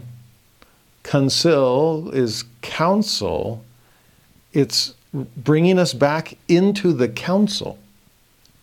It's bringing us back in to the inner circle where I can share my views and ask for explanation and clarify things and make sure that we're all on the same page to move forward with the same plan. There's something about being on the council that just lets you know you're a part of something. You're connected. You're at one. And what is this ministry of reconciliation? This word? Go back to the text and it'll show what it is and what it isn't. Okay? When he says that, when he defines what the ministry of reconciliation is, he says it's God in Christ. It's the Father sending the Son. It's the Father of Mercies sending mercy embodied to dwell among us. And he did it, why? To reconcile the world unto himself. Now that's what the plan is. Notice what the plan isn't. Not imputing their trespasses unto them. Because that's what the law does. The law imputes our trespasses. The law keeps track of every single one. It's been keeping score ever since the age of accountability, and it never forgets a single thing. No wonder the law can't save me. No wonder the law shuts my mouth. No wonder the letter killeth. But that's the point. It kills our false sense of self-sufficiency. It kills our misguided independence of God. It strips from our arm any flesh in which to trust. And where does it leave us instead? No, I'm not here to impute your trespasses unto you. Honestly, this is to me one of the most freeing descriptions of what the Savior's mission was for that I've seen in Scripture. I love how it clearly says he's not coming to impute your trespasses unto you. Jesus is not a judge passing judgment on every wrong thing you've ever done. He's not an accountant tallying all your transgressions. He's not a police officer or parole officer keeping an eye out to see when you're going to slip. No, that's not what he came for. Why did he come? To reconcile us to God. He came as a coach to help us get better at the game. He came as a mentor to show us how to develop in all the areas where we need development. He came as someone, back to the Karate Kid analogy. He came as Mr. Miyagi to teach us by waxing on and waxing off how to develop righteous reflexes, so our wills would be reconciled to his. Jesus came as a different kind of Savior. He came with the Spirit, breathing life, not the letter, executing death. In fact, back to the word reconciliation. Can you picture Jesus as a family therapist? Well, a personal therapist, if we need to be reconciled to our own better selves and to God. And we hate ourselves and there's all this self-loathing and I'm never going to measure up. And, those are some really negative thought patterns. And a good therapist can help rewire that and help you think in better terms and understand yourself more fully. And Jesus came to do that, to reconcile us to him and to our best selves. But also as a marriage or family therapist, picture a husband and wife at odds. And that therapist being able to coax out of both parties forgiveness, understanding, better communication. If it's an alienated child that has done horrible things and the parents can't get over it and they think they've gone too far, and a gentle guide can help them sit together and be reconciled to one another. Can you picture a husband and wife about to get divorced, reconciling instead? Picture parents about to disown a child or children about to disown their parents and yet being reconciled. That's the ministry of reconciliation. That's the word of reconciliation. And it comes through Jesus Christ and his grace.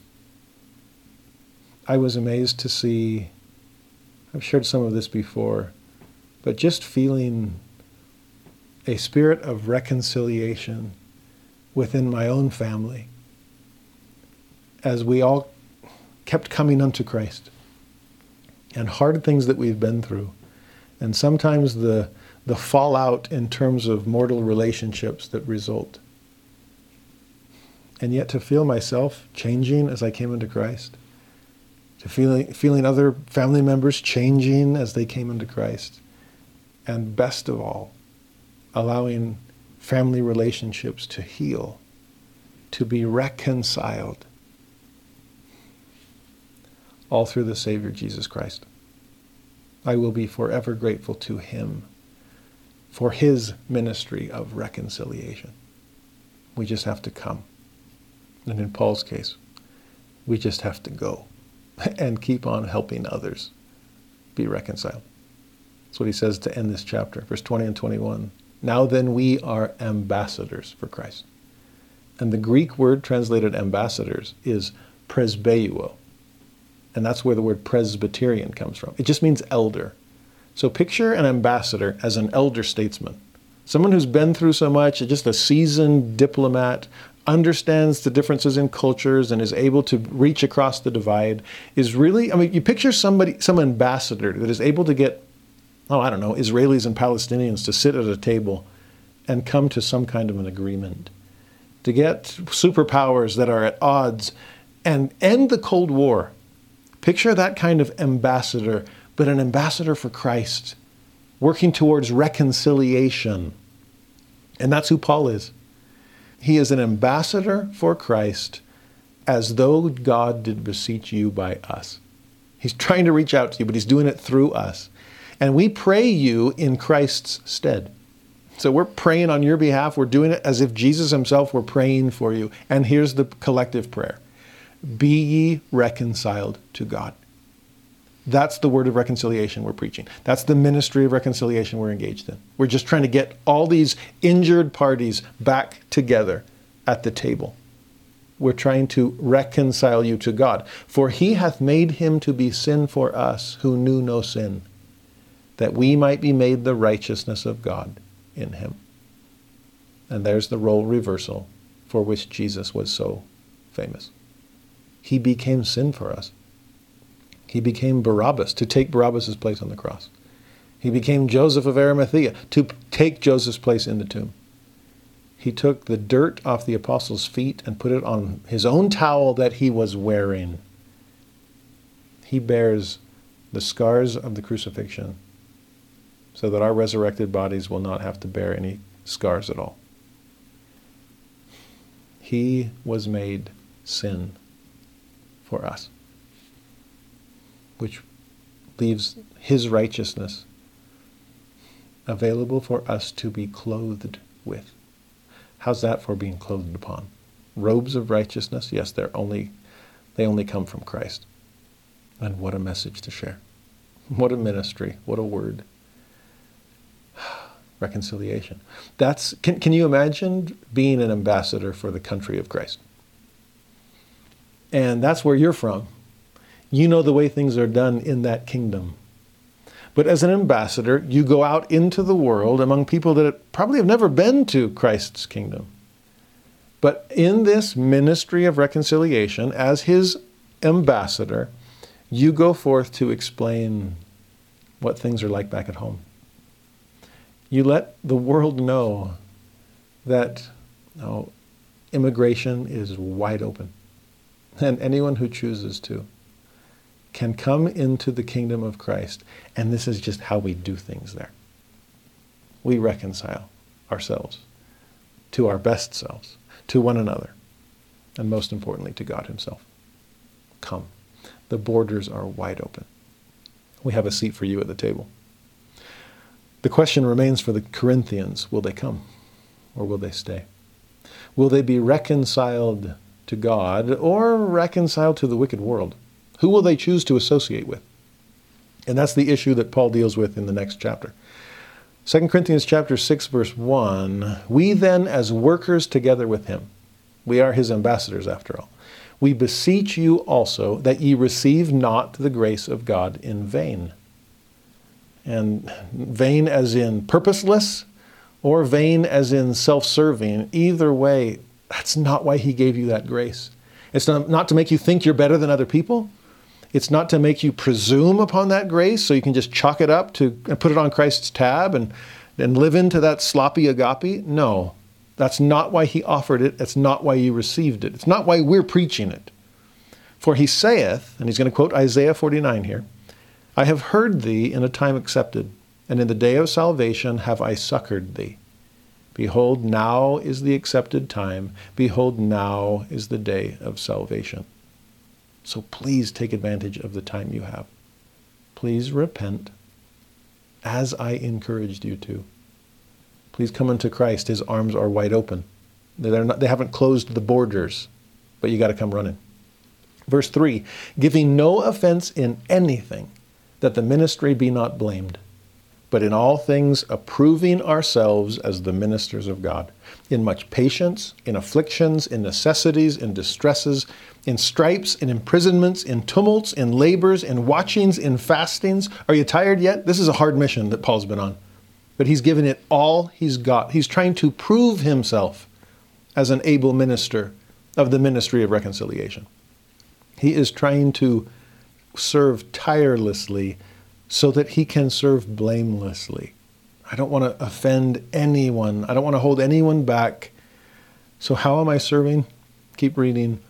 By pureness, by knowledge, by long-suffering, by kindness, by the Holy Ghost, by love unfeigned, by the word of truth, by the power of God, by the armor of righteousness on the right hand and on the left.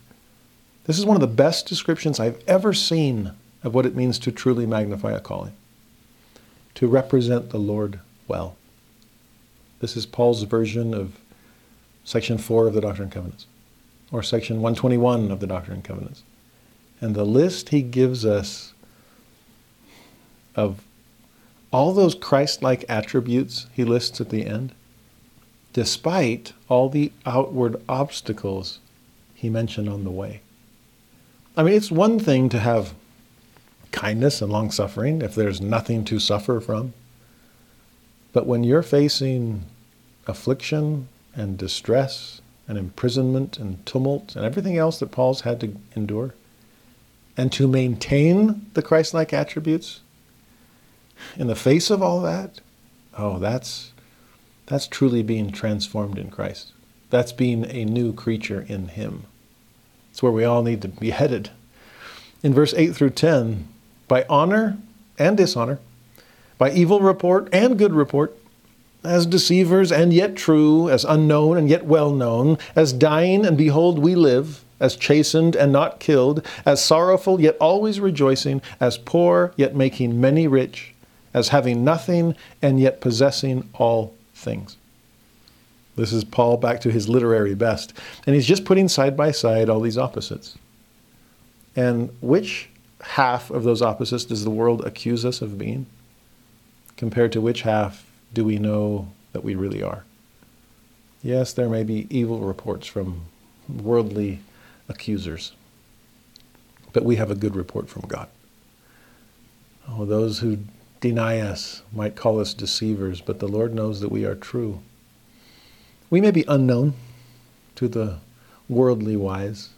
That's okay. We're well known to God. And though we might not have much by way of worldly treasures, I mean, I'm just an earthen vessel after all, but inside is buried treasure. And this treasure I've come to share. In verse 11 through 13, O ye Corinthians, our mouth is open unto you. Why do you think I keep preaching this word of reconciliation? Why do you think I write these long letters? And they're going to keep on coming. Our mouth is open. And not just our mouth. It's connected to something deeper. Our heart is enlarged. And yes, the Lord's servants need both. You're going to need the courage to cry repentance. That's the open mouth. But you're going to need the love that motivates that act. And that's the enlarged heart. There's justice and mercy. There's truth and love. It's open mouth and open heart. Ye are not straitened in us, Paul reassures them, but ye are straitened in your own bowels. So straitened there might be better translated like something's being withheld. Something's pulled back. And we are not holding back our love from you. Though you might be withholding your love from us. There may be some friction, but it only goes in one direction. Now for a recompense in the same, he says, I speak as unto my children, but ye are also enlarged. So can't you love us in return? Can't you love us the way we love you? Please don't hold back. Be enlarged. Let your heart be as enlarged as ours is. You can open your mouth in return. You can open your heart. Ours are both open toward you. And though you might, your ears might hurt because of our open mouth. If you'll listen with the right spirit, the same spirit that is prompting us to speak, then you will feel a largeness of heart toward us, just as we feel a largeness of heart toward you. That's recompensing the same. Oh, my children, that's how I'm speaking to you. I need you to know that, like a good parent, I may chasten, but only chasten because I love. Now, with that as background, can I repeat what I'd said before that you might have taken in the wrong way, that you might have come across as too harsh? But I'm sticking with it. My mouth's going to stay open, but please know that my heart is open behind it. Verse 14, be ye not unequally yoked together with unbelievers. And remember, that was a big issue in 1 Corinthians. He didn't say unequally yoked. It's a different metaphor he's using here. But he's talked about companying with fornicators, associating too closely with people that are going to drag you down before you ever have a chance to bring them up. So be not unequally yoked with unbelievers. For what fellowship hath righteousness with unrighteousness? What communion hath light with darkness? What concord hath Christ with Belial? Or what part hath he that believeth with an infidel? Notice the repetition in all of those phrases. Fellowship, communion. Ooh, there's a sacramental word for you. Concord, part. You get a sense of reconciliation with the wrong people? You're gathering around the same table, but it's the table of devils. Remember, Paul talked about that in 1 Corinthians. And if you're eating at the Lord's table, you can't eat at the devil's table too. You're not going to force Christ and Belial, which is a word that suggests worthlessness. You're not going to sit those side by side at the table. Belial does not belong. A believer with an infidel? No.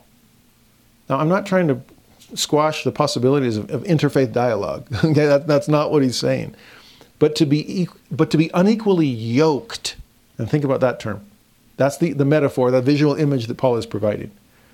When Jesus talked about a yoke, and he said his was easy because his burden was light. He wants us to take his yoke upon ourselves so that we can be yoked together with him. He's going to be doing most of the heavy pulling, but we can learn as we serve alongside him. The danger that Paul is recognizing here is being unequally yoked, tied, bound together.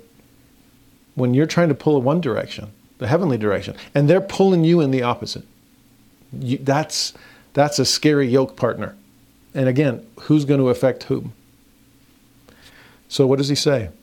Verse 16, what agreement hath the temple of God with idols? We're back to that metaphor. You were tabernacles needing a better house in heaven. You're temples of God. But these are not temples to idols. So those idols must be cast out. There is a sense of purity that must be maintained. For ye are the temple of the living God. Just like he'd said twice in his previous letter. As God hath said, and I was going to quote a much more previous letter, namely the book of Leviticus, as God hath said, I will dwell in them and walk in them, and I will be their God, and they shall be my people. But if that's the case, we have to be true to him. We have to be loyal to the Lord. Wherefore come out from among them, and be ye separate, saith the Lord, and touch not the unclean thing, and I will receive you, and will be a father unto you, and ye shall be my sons and daughters, saith the Lord Almighty. Oh, think about that. Which family tree do you want to be grafted into? You remember that Who's Your Daddy lesson that we talked about? And which, are you going to follow Christ or Satan? Are you going to follow the church or the world? Which family do you want to be a part of? This is an adoption proceeding, and you as the orphan gets to pick your parents. Please choose well. Paul is acting as a father speaking to his children. What he's really after is trying to help reconcile prodigal sons and daughters, that describes all of us, to a Father of Mercies who wants to be our parent, if we'll simply be willing to be his sons and his daughters. To be at one with God means we cannot be at one with the world. To be reconciled to God. There's going to be some friction with the wicked world around us. Prepare for that. And with that in mind, turn to chapter 7, our final chapter of this week and our grand finale of this week's study. It's a beautiful, beautiful chapter and teaches a principle I've never seen explained better anywhere else in Scripture. There's a few places that help embody it, that illustrate it in powerful ways. But in terms of wrestling with the concept, 2 Corinthians 7 is the best we've got. And the concept itself is godly sorrow. Now, I said at the beginning of this week's lesson, this idea of, are we open to feedback? Are we willing to be coachable and malleable and correctable? It's interesting, that word. You're incorrigible. And what does it mean to be incorrigible? Well, uncorrectable. You are unwilling to change. You won't take any feedback. Why? Talk about tables of stone. There's no fleshy table for God to write in. So what do we do moving forward? Compare that to people that are soft enough and humble enough to be open to that kind of feedback, that are willing to say, Lord, is it I? And they already know down deep that yes, it is. The ones that are willing to go to the Lord and humbly ask, what lack I yet? And then actually follow through with the answer God gives us. Chapter 7 is our chance to see, how did the Corinthian saints react to Paul's earlier calls to repent? I mean, we've seen some pushback. We've seen Paul trying to wrestle with that, trying to reestablish his apostolic authority. He's trying to heal divides and be a good ambassador for Christ and preach the ministry of reconciliation. But he's been preaching repentance. It's an open mouth motivated by an open heart. How will people respond? Verse 1, having therefore these promises, dearly beloved, and please know how dearly I love all of you. Please know the promises of God and trust in them, that God is trying to draw you unto Him and reconcile you. Holding on to those promises, then please let us cleanse ourselves from all filthiness of the flesh and spirit, perfecting holiness in the fear of God. Can you imagine working on that? Perfecting our holiness? Just keep working at it. I'm not going to chalk up your failures. I'm not an accountant tallying every sin. No, I'm not the law.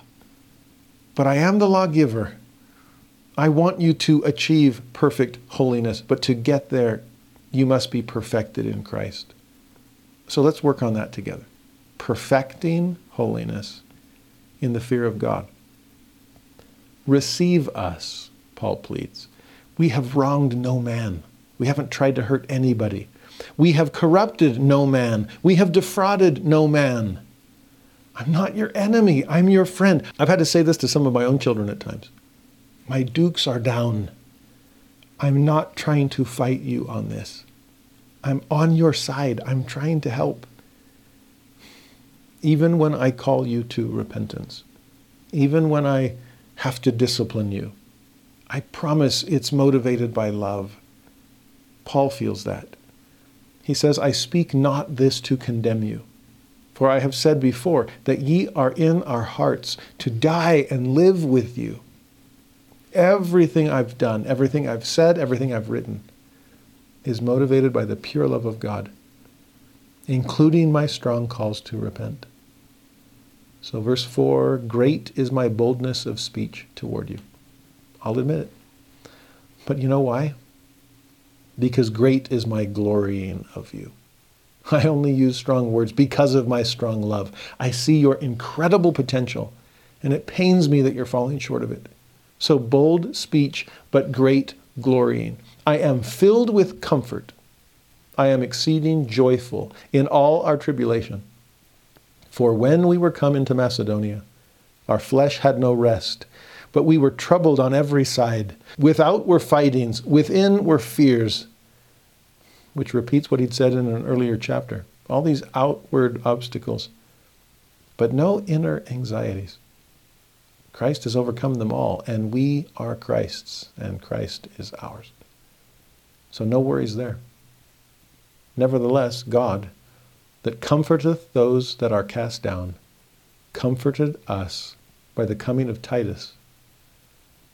No wonder he was looking for him there in Troas. No wonder he was worried about him when he couldn't find him. No wonder he kept on looking, because when he came to see him, when Titus explained what things had been going on in Corinth and how the people had reacted to 1 Corinthians, that comforted us. Joseph Smith, by the way, we keep going back to Liberty Jail. He talked about rejoicing over any visit from a friend. And Paul is feeling that comfort from Titus.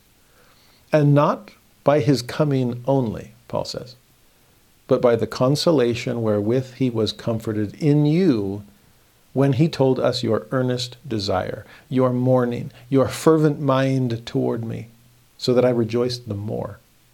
Oh, now we're finally really starting to see, how did the Corinthian saints react to Paul's calls to repent? And Paul's unsure. Remember, he'd written those letters in trembling, in anguish, with many tears. motivated by so much love. I know I have to say hard things. I just hope it doesn't break them. I want to get them into the Goldilocks zone, but I can't push them out on the other side. I want to correct without overcorrecting. They need to know God's justice, but I do not want it to eclipse God's mercy. And I'm afraid, was I a little too strong? I don't know. Will they be angry with me? Will they be up in arms and get more and more fixed in their opposition to the point that they refuse to repent? All of those questions were on his mind as he's searching for Titus, who then comes and I have a report. Paul, your message was well received. It was hard for some to handle.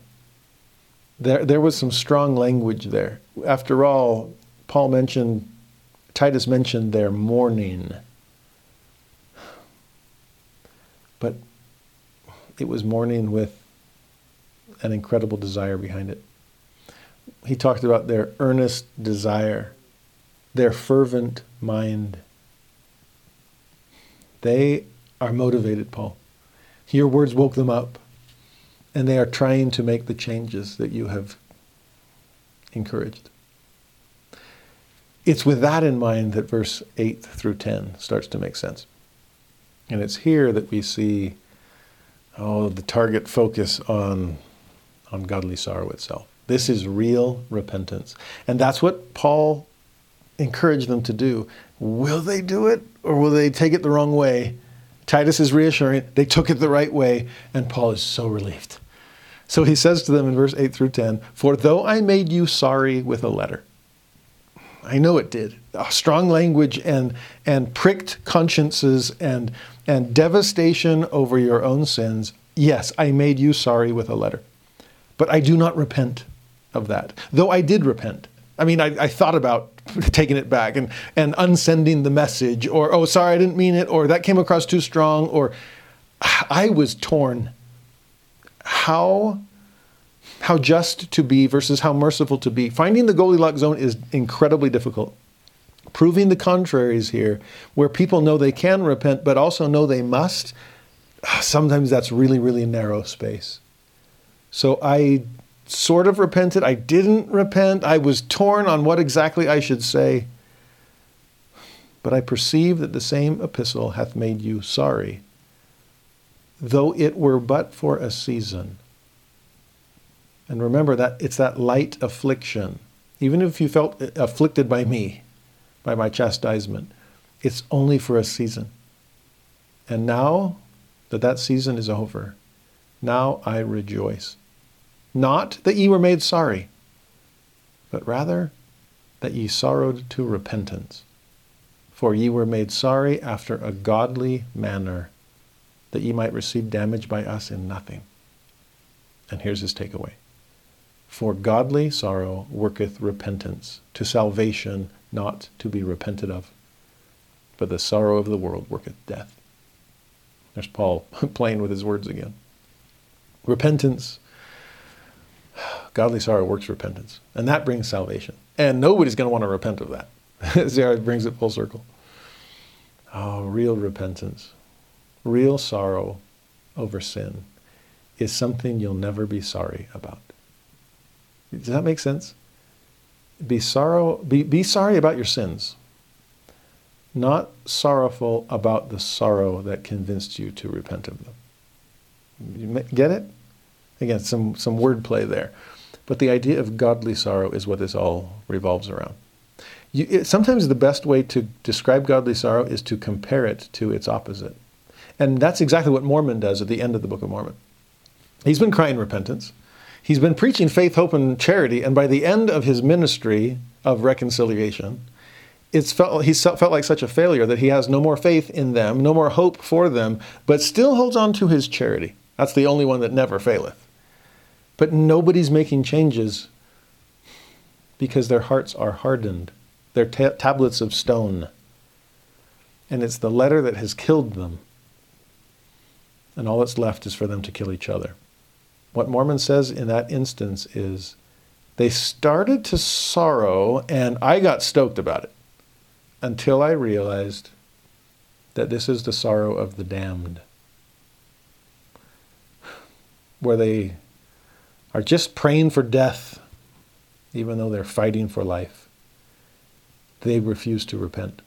They are past feeling, and the Holy Ghost has ceased to strive with them. Those were Mormon's words. That's worldly sorrow. Compared to godly sorrow, that worketh repentance in us, and then brings salvation. Godly sorrow that pricks our conscience, and we realize, I've got to change, but the Lord is letting me, and I will. It's been a while since I put a chart on the screen, so let me do one now. If we were to put worldly sorrow alongside godly sorrow, maybe some of these differences will help us understand godly sorrow even better. Worldly sorrow is only sad about consequences. Godly sorrow is sad about the actions that brought those consequences upon you. Worldly sorrow, I'm sad I got caught. Whereas godly sorrow, I'm sad I committed the sin. Which means that worldly sorrow just doesn't want to get caught again in the future, whereas godly sorrow, I don't want to repeat the act again. Worldly sorrow, let's keep the action hidden, since I don't want to be found out. Whereas godly sorrow, let's bring the action into the open.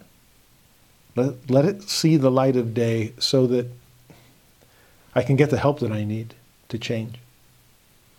Worldly sorrow is projected outward. I want people to see this, to make it look like I'm penitent, even though I'm not. Maybe I can get a reduced sentence if I cry in front of the judge. Whereas godly sorrow is felt inward. And whether or not anyone sees my tears, I shed them. And it's a broken heart I'm offering to God. Worldly sorrow, there's shame and shame culture. Whereas godly sorrow responds to guilt, which again is guilt to the spirit is like pain to the body. It wakes me up to my self-inflicted pain. Worldly sorrow leads to hypocrisy. Because I'm going to keep engaging in the act. I'm just going to be more careful about getting caught next time. So I'm going to pay lip service to the law, but then break it when nobody's watching. Whereas godly sorrow leads to sincere repentance. I accept the law. I've fallen short of it. But rather than bring the bar down, I will raise my standard of living. And I know the Lord will help me get there. Worldly sorrow hardens our hearts, whereas godly sorrow softens them. Fleshy tables, God wants to write on them. Or like I said already, worldly sorrow is the sorrow of the damned, Mormon describes. Whereas godly sorrow is the sorrow of the saved. Someone like Enos portrays that very well. In fact, there's a lot of places in Scripture that portray it beautifully. You will see it in places like the anti-Nephite Lehis that would rather die than sin again, and buried their swords deep in hopes that they might be forgiven. You see it, like I said, in Enos, wrestling before the Lord, raising his voice high until it reached the heavens, seeking forgiveness of his sins. You see it in Psalm 51, when David comes back to his senses after succumbing to sin with Bathsheba. You see it beautifully in Ezra chapter 9 and 10 that we studied at length last year. To see people making significant changes once they realize what I've done in my ignorance and are devastated by it. You see it in sackcloth and ashes.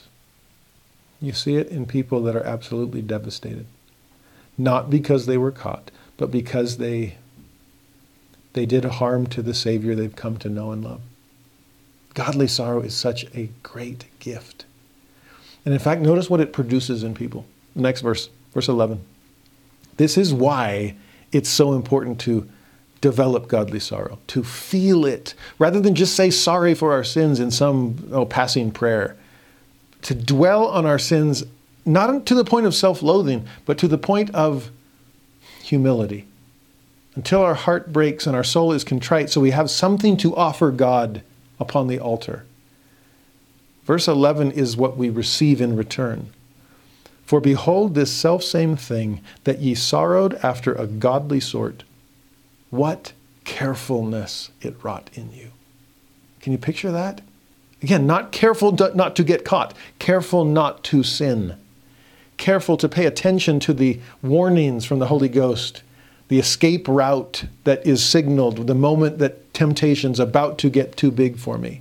No, I'm going to be so much more careful than I've ever been, because I don't want Christ to have to suffer anything more on my behalf. I don't want to presume upon his grace. I don't want to take anything for granted. I want to be more careful than I've ever been. Keep reading. Yea, what clearing of yourselves. That's what clears you. There's no one left to accuse you, because you finally accused yourself sufficiently that you're now going to be more careful to avoid those kinds of accusations. I will do that no more. I am clear. Yea, what indignation. And that's a strong one. This is righteous indignation against yourself. And the indignation is righteous because you've become righteous. You've realized the folly of your own sins, and I can't believe I did that. Yea, what fear. Fear to fall into them again. Fear of disappointing our Father in heaven. Yea, what vehement desire. The desire for greater righteousness. It's not just fear of committing sin again. It's it's a complete change of heart. This is no more disposition to do evil, but to do good continually. That's the desire, and it's vehement within us. And then two more examples. Yea, what zeal. And this is godly zeal. Just not to get overzealous, I'm going to make it up to God and I'm going to suffer for all my own sins or serve until I pay him back. No. That's overzealousness. That's not understanding the atonement. But zeal to live the gospel, zeal to share the gospel. Zeal describes Paul to a T. The moment he felt godly sorrow for his own sins. Oh, he went forth as a zealous missionary to preach the word of reconciliation everywhere he could go. And then the final one, yea, what revenge. And that's a fascinating one. Revenge on whom? Well, maybe revenge on Satan, that accuser with all of his devilish devices. Oh, you got me. Well, I'm going to get you. I'm going to preach. I'm going to engage in the ministry of reconciliation until everyone knows that they can come free of your designs. But I'll preach Christ, and where the Spirit is, there is liberty. I'll free the captives. That's how I'll take out my revenge on you. Such an interesting term. And Paul's been seeking revenge on Satan ever since he got free of his clutches on the road to Damascus. No wonder the next line follows. In all things ye are approved yourselves to be clear in this matter. Those are the fruits of godly sorrow. That's true change. Honestly, that's one of the reasons that confession is part of the repentance process. Because it helps scour the soul. It helps humble us, break our heart, make our spirit more contrite. In some of those disciplinary councils that I was a part of, the first round, before the repentance really started, there were times I would hear someone's confession and be shocked by the fact that I felt worse about their sins than they did, and I wasn't the one who committed them. Sometimes there was a startling absence of godly sorrow. And whenever I sensed that, I would make sure to take some time in that council to read 2 Corinthians 7 with them and to show them some of those other examples among the anti-Nephi Lehis, or Ezra 9 and 10, or Psalm 51, or any other number of passages where this principle is portrayed so beautifully. I hope we can portray that principle as we strive to repent of our sins. Because that's how we are approved. It's how we are cleared. It's how we're changed. Because it's an internal thing. It's what godly sorrow does. I've always been fascinated that by the fact that we seem to be more scared of repentance than we are of sin. That's messed up. Or that, here's another a fascinating approach to things, that before a sin, Christ preaches justice and Satan preaches mercy. And after that sin has been committed, they switch. Christ begins preaching mercy and Satan begins preaching justice. Think about that. Before the sin, what's Christ's approach? Justice. Avoid this sin. It will only entrap you, so stay away from it. There are serious consequences. Be ye clean that bear the vessels of the Lord. Come ye out from among them. Be separate. All those things that Paul's been saying. He'll preach strong language of justice in hopes of scaring us away from sin. This is the escape route. Take it now. But if we succumb to it, if we withstand the Spirit and overrule the warning and fall to temptation, Jesus begins preaching mercy. It's okay.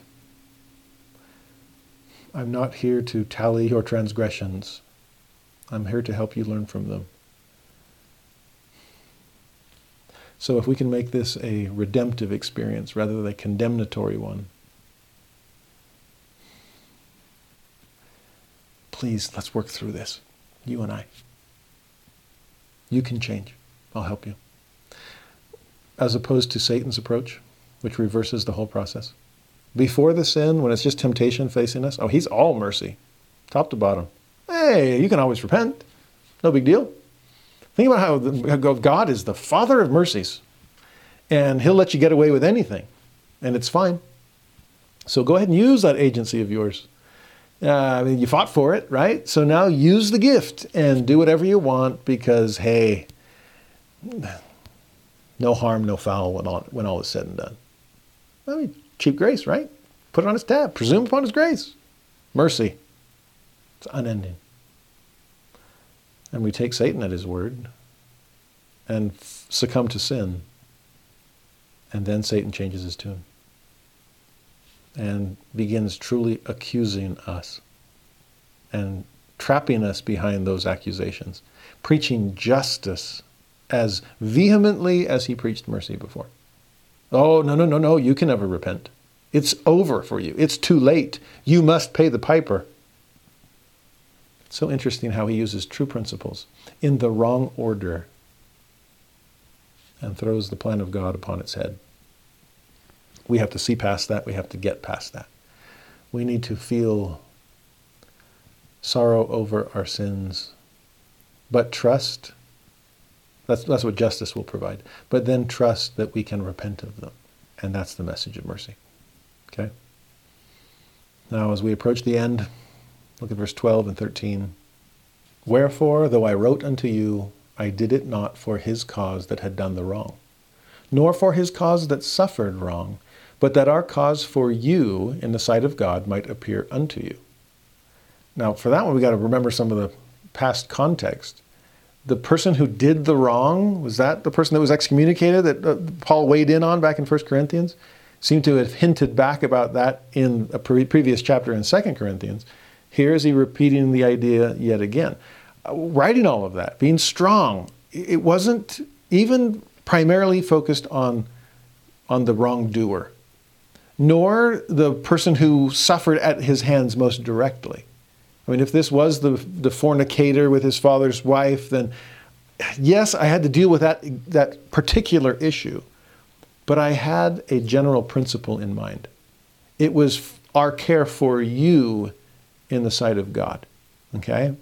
So I felt concerned for the entire Christian community there. So when I was crying specific repentance, it was out of a sense of general concern. And thankfully, you all took it in the right way.